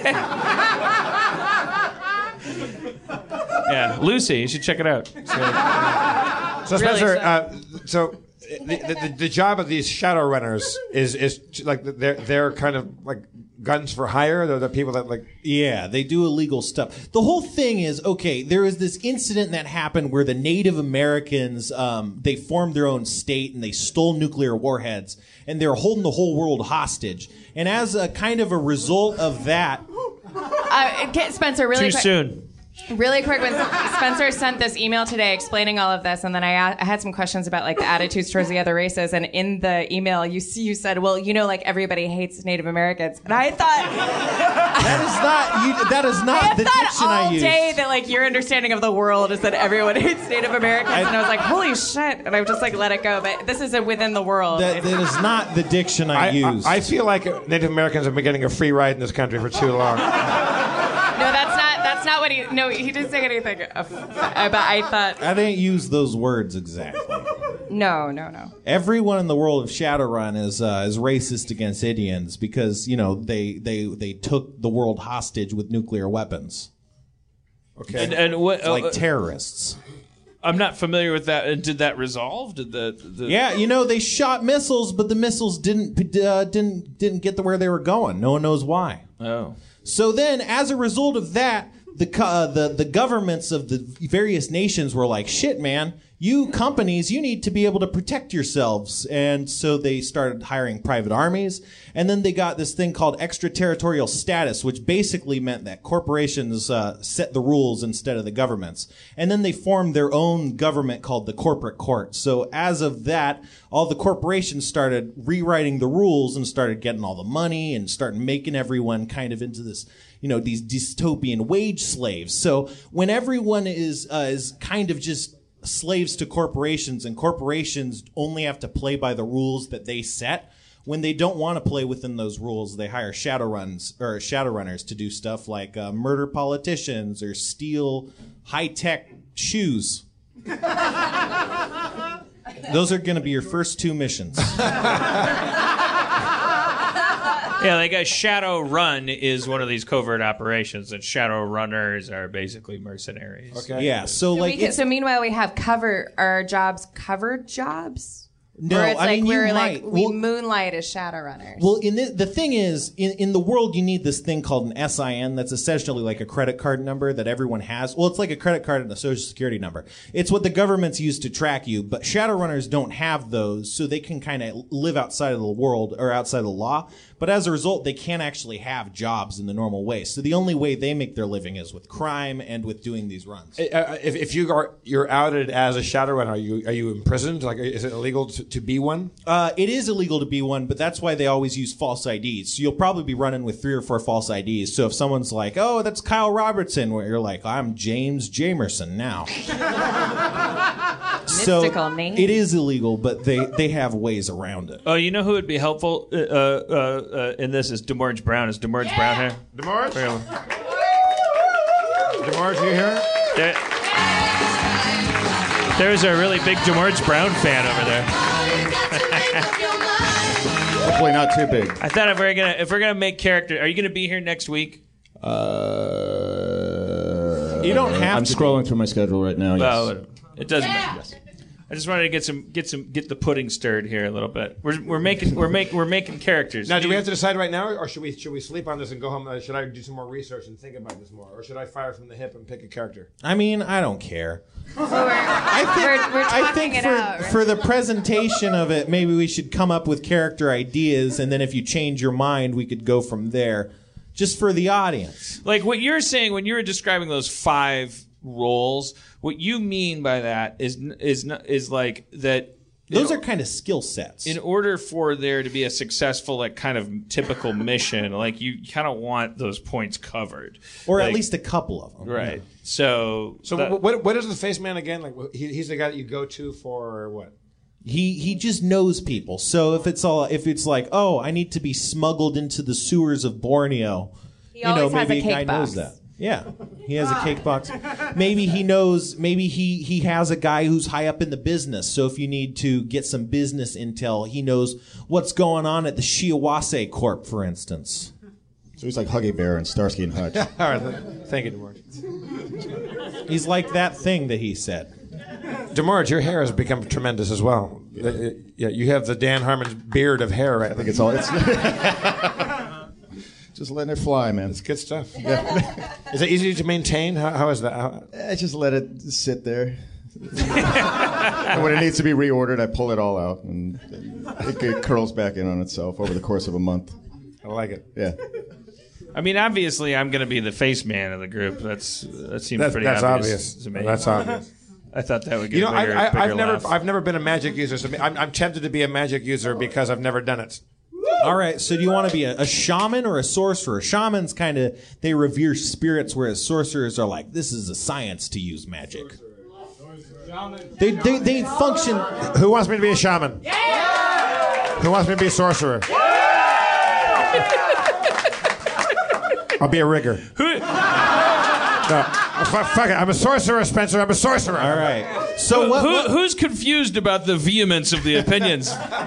Oh, nobody. Okay. But also there's race. So there's dwarf and human. I want to be a black sorcerer. Okay. Or a dirty Irish potato sorcerer.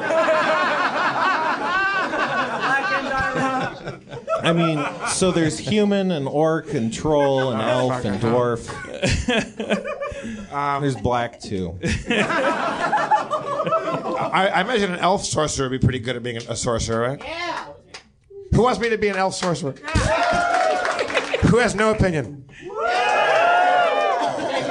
I'm a Decker. Should Spencer? Could you, as a GM, could you give some advice on like what would make us happiest as individuals when choosing what we are?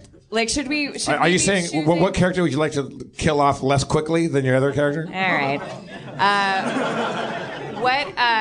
Should we be choosing characters that fit? I don't know. Like your opinion. Obviously, there's not a right or wrong. I mean, if you think about a character in like a TV show, it's like that could be summed up in like a thing, and then a character like that might be appealing to you. So it's like, oh, she's the bubbly girl next door. Like that could be like a kind of concept. So whatever appeals to you as a concept of a character you might want to play, even independent of abilities and stuff. And do you have an opinion about whether people are most? I mean, like, because there's two philosophies. One is you play a person who like you could never be in real life, and then the other is to like kind of play a mythologized version of what you are in real life. Yeah. And they're both valid, like, for role playing. But like, what do you do when you play? I play as little girls, man. Really? Yeah. Perfect.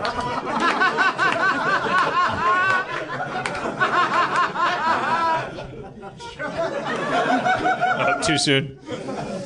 No, I play as characters. I exclusively play as characters that are skinny. Well, okay, so but do I'd recommend that. Do you play? They can jump higher. Do you play as? But I mean, like as far as personality goes, do your characters tend to be more like what you want to be, or what you aren't, or what you dare not be? Characters that let me utilize intelligence. Yeah. No, but I mean, as far as your relationship to that character, what should I do? So I'm saying like, I'm going to make a decision for myself right now, only because I think this will be fun. I want to be a 15-year-old girl who is an elf sorcerer. All right. Yeah, I want to be like a young high school girl age.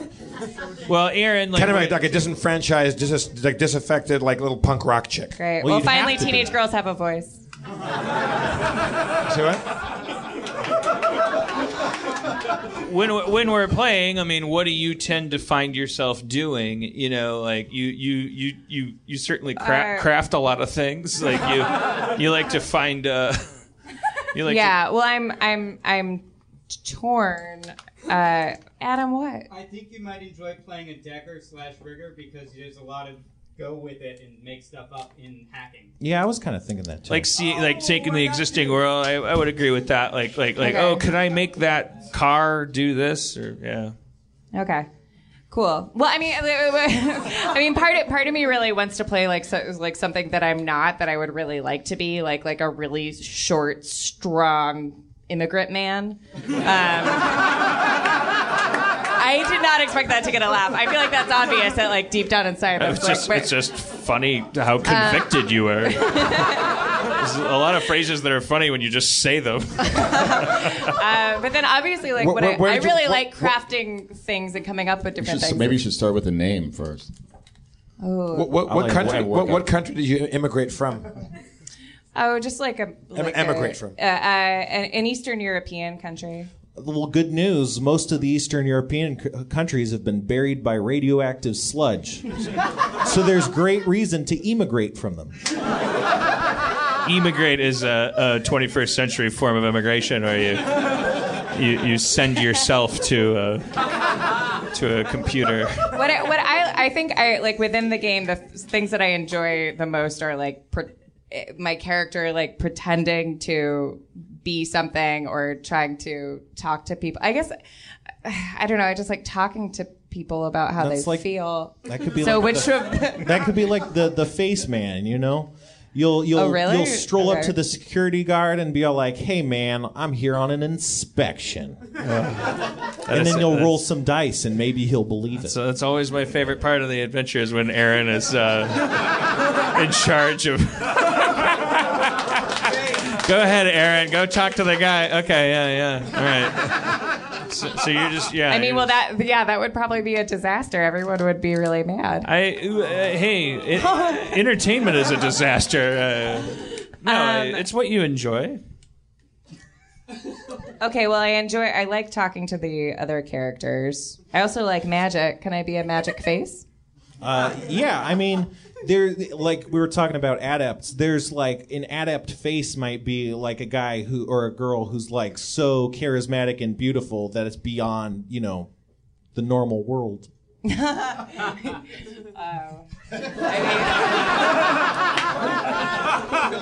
think we have a winner. That's a yes. That is a yes. I mean, like people are like, I mean, how did that happen? I mean, look at that face. Yes. Yes, I would. Yeah, yes, I would like that. Yes. Okay. Harmon, what do you want to be? I'm just gonna go. I'll just go with my old, like when I played Shadowrun the first time. Like if his name is Jim Nightblade, that's fine. Oh, the return of Jim Nightblade. I guess he'd be a street samurai category because it's just more of like an assassin kind of guy. Yeah, he'd probably just have a lot of gear and stuff. Yeah, like specialty in stealth and like killing. Yeah. Quiet, 5 o'clock shadow. Very, very sexy, obviously. But I'm like not totally unintentionally. Yeah, I'm not gonna physically describe them. You'll get there. Like kind of ripped and. You have like old doodles of Jim Nightblade in your journal that I will send them to you. photocopy and put on T-shirts immediately. That is a promise. If I find a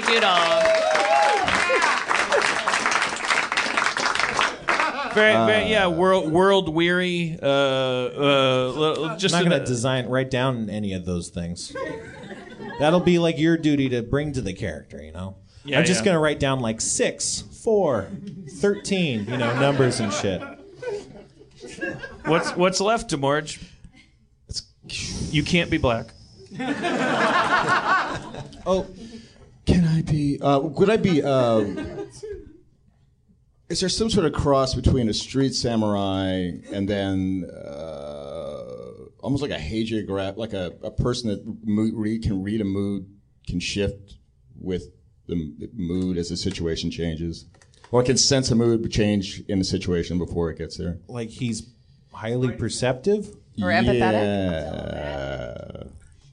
Yes. And if we were going from A to B, and in between that there were several different types of people to encounter, or maybe is there somebody who would be like, since they can't have jobs, that they would have. We said you can't be black.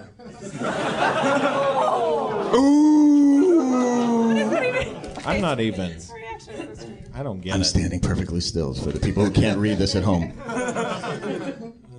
Is there, how characters in that world sometimes they have these underground jobs, like they're the greeter at a hotel, or they're a greeter at a casino, some underground casino or something, but they have all this other information. So for people in that world, they have one face. For people in the know, they do something completely different. And they always have this sort of broad personality for the people in the regular world, sort of hello, hi, that kind of thing. And then out of the other side of their mouth, they're whispering vital information. People are doing something else. Is that so? They're like well read. I don't. At the street level, maybe. Is that a charisma thing or a? Well, I mean, it sounds. What about like a street samurai that can kind of convince other people, that can change form in front of other people? Change form? Talk about like the newspaper Yeah. guy from Men in Black. I'm a street samurai. Yeah, I mean, that's a thing. Definitely, it sounds like what you're describing is just a guy who has this Like a personality precog trait. that can walk around. Like a what? Like a precog that can walk around. I don't know if there's anything like that quite. There's not really psychic abilities so much as magic. Okay. So just a street samurai. That's All it. right. I'll be an everyman. We got to figure out your guys' races, though. What race do you want to be, Demorge? I want to be Norwegian. And my name is Hordegard. So, like, there's humans and dwarves and elves. And then there's orcs and there's trolls. And any one of those can be from Norway.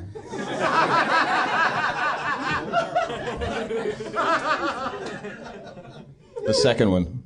There's dwarves? I'm a dwarf, yes. Okay. A Norwegian dwarf. I once had a dwarf. He's an elf. Dwarfling. What about Dan and Aaron? I want to be from British Columbia. Okay. And I want my name to be Mercy O'Donnell. And I want my race to be I think human. Okay. Mercy O'Donnell, the human from British Columbia, with the face that you've never seen.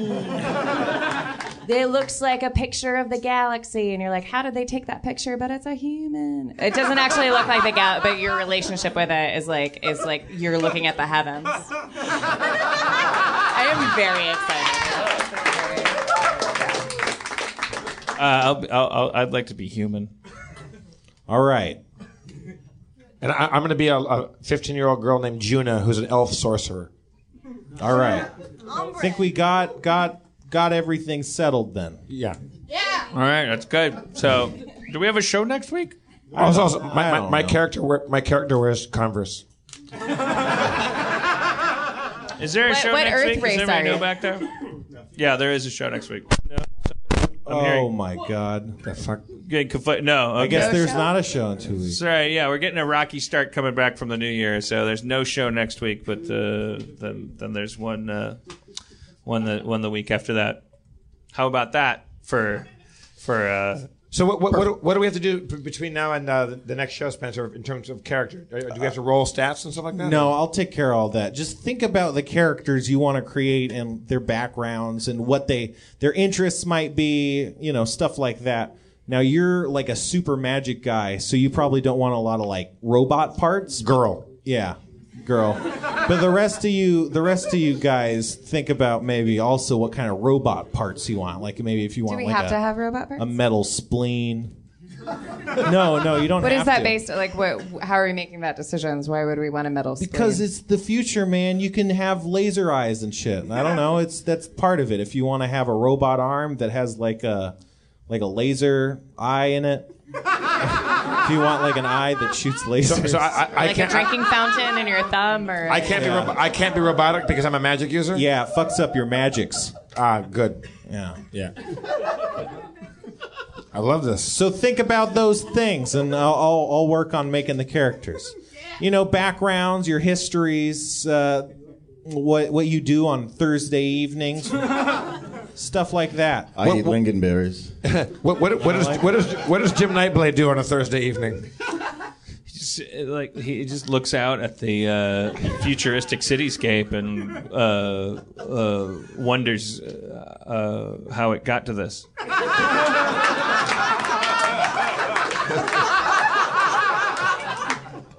Over a vial of blue liquid. Are we returning in 2 weeks with a presentation or poetry about our characters, or You have to write a theme up to song. me. Yeah, no, that would be great. Like we should do like old school like Mazes and Monsters. You have to like introduce your character. I am Haryana of the. I don't know. We'll figure it out. We'll do 2-minute presentation.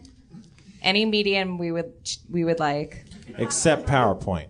Except PowerPoint. I also feel like structurally. I hate PowerPoint. So is the gameplay the same as D&D? I mean, for you guys, it probably will be. Yeah, it'll be pretty familiar. I would like on our side. I will take the step toward like improving things by. I think we'll try to do is move the gameplay session into the middle of the show.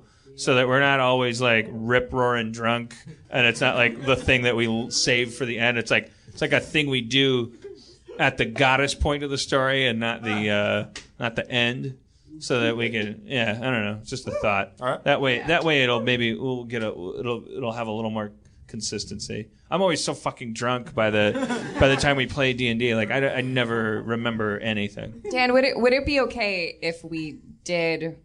And when I say we, I mean me. Would it be okay if we, because I don't want to speak for everybody, but like if we did maybe have a presentation in 2 weeks of our characters, would that be okay? Yeah, that's fine. And also, it's a visual medium now, so any incentive to if you have a I know hat, some if you have a dancers. hat or something that you Yeah, put a on hat. when you play the character, then that's all the more reason to. I see Jane is here, brought Earthshine. I'm glad I didn't. I've been drinking the absinthe, and I'm high as a Georgia pine over here. Pine 11. This shit is fucking wild. I have to write a song for Community tomorrow, so I shouldn't be doing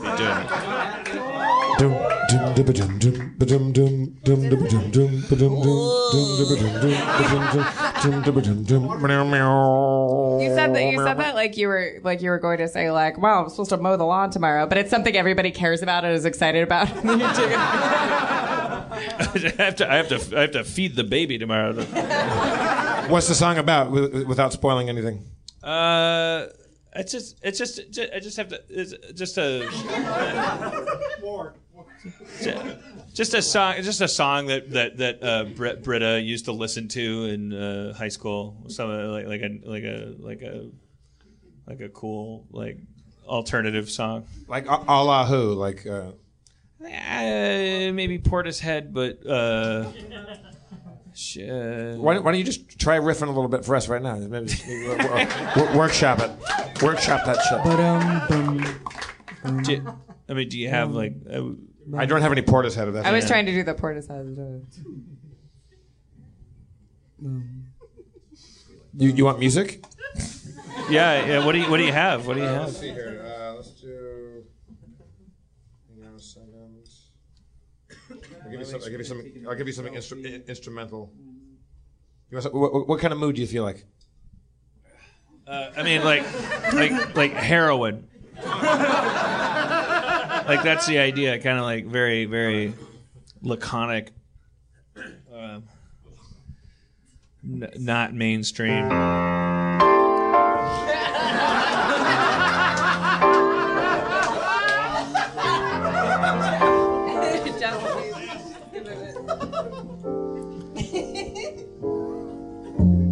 Glass blood.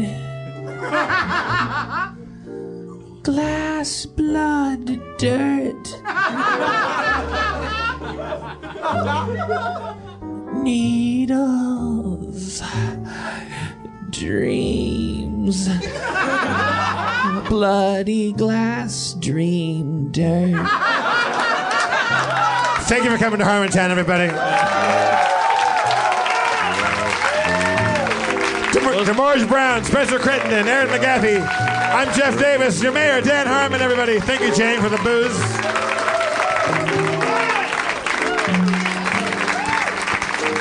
Dan, keep singing. Track Mark City.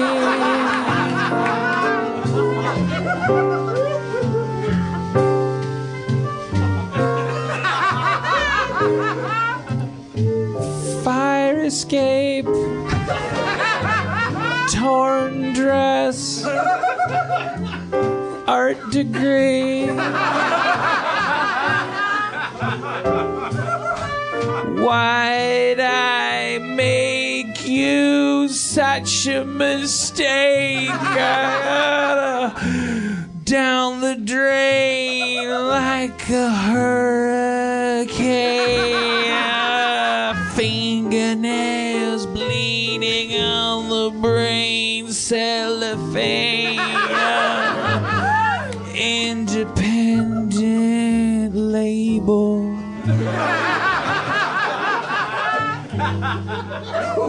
Torn tank top.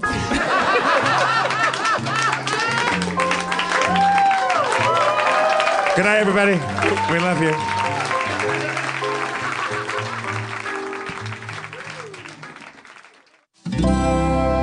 Feral Audio. I can't believe how cold it is. It's so cold in here. Don't you think you should turn your phone and look at me now? I think it's so rude. You're so as a branch of the United States government.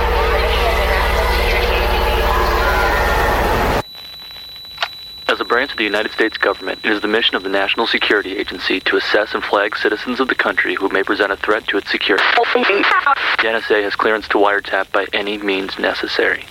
Tapped. Incidental recordings of private conversations from the files of the NSA. Now on Feral Audio. Hello, beautiful. I'm Amy Errett, founder of Madison Reed, a hair color company I named after my daughter.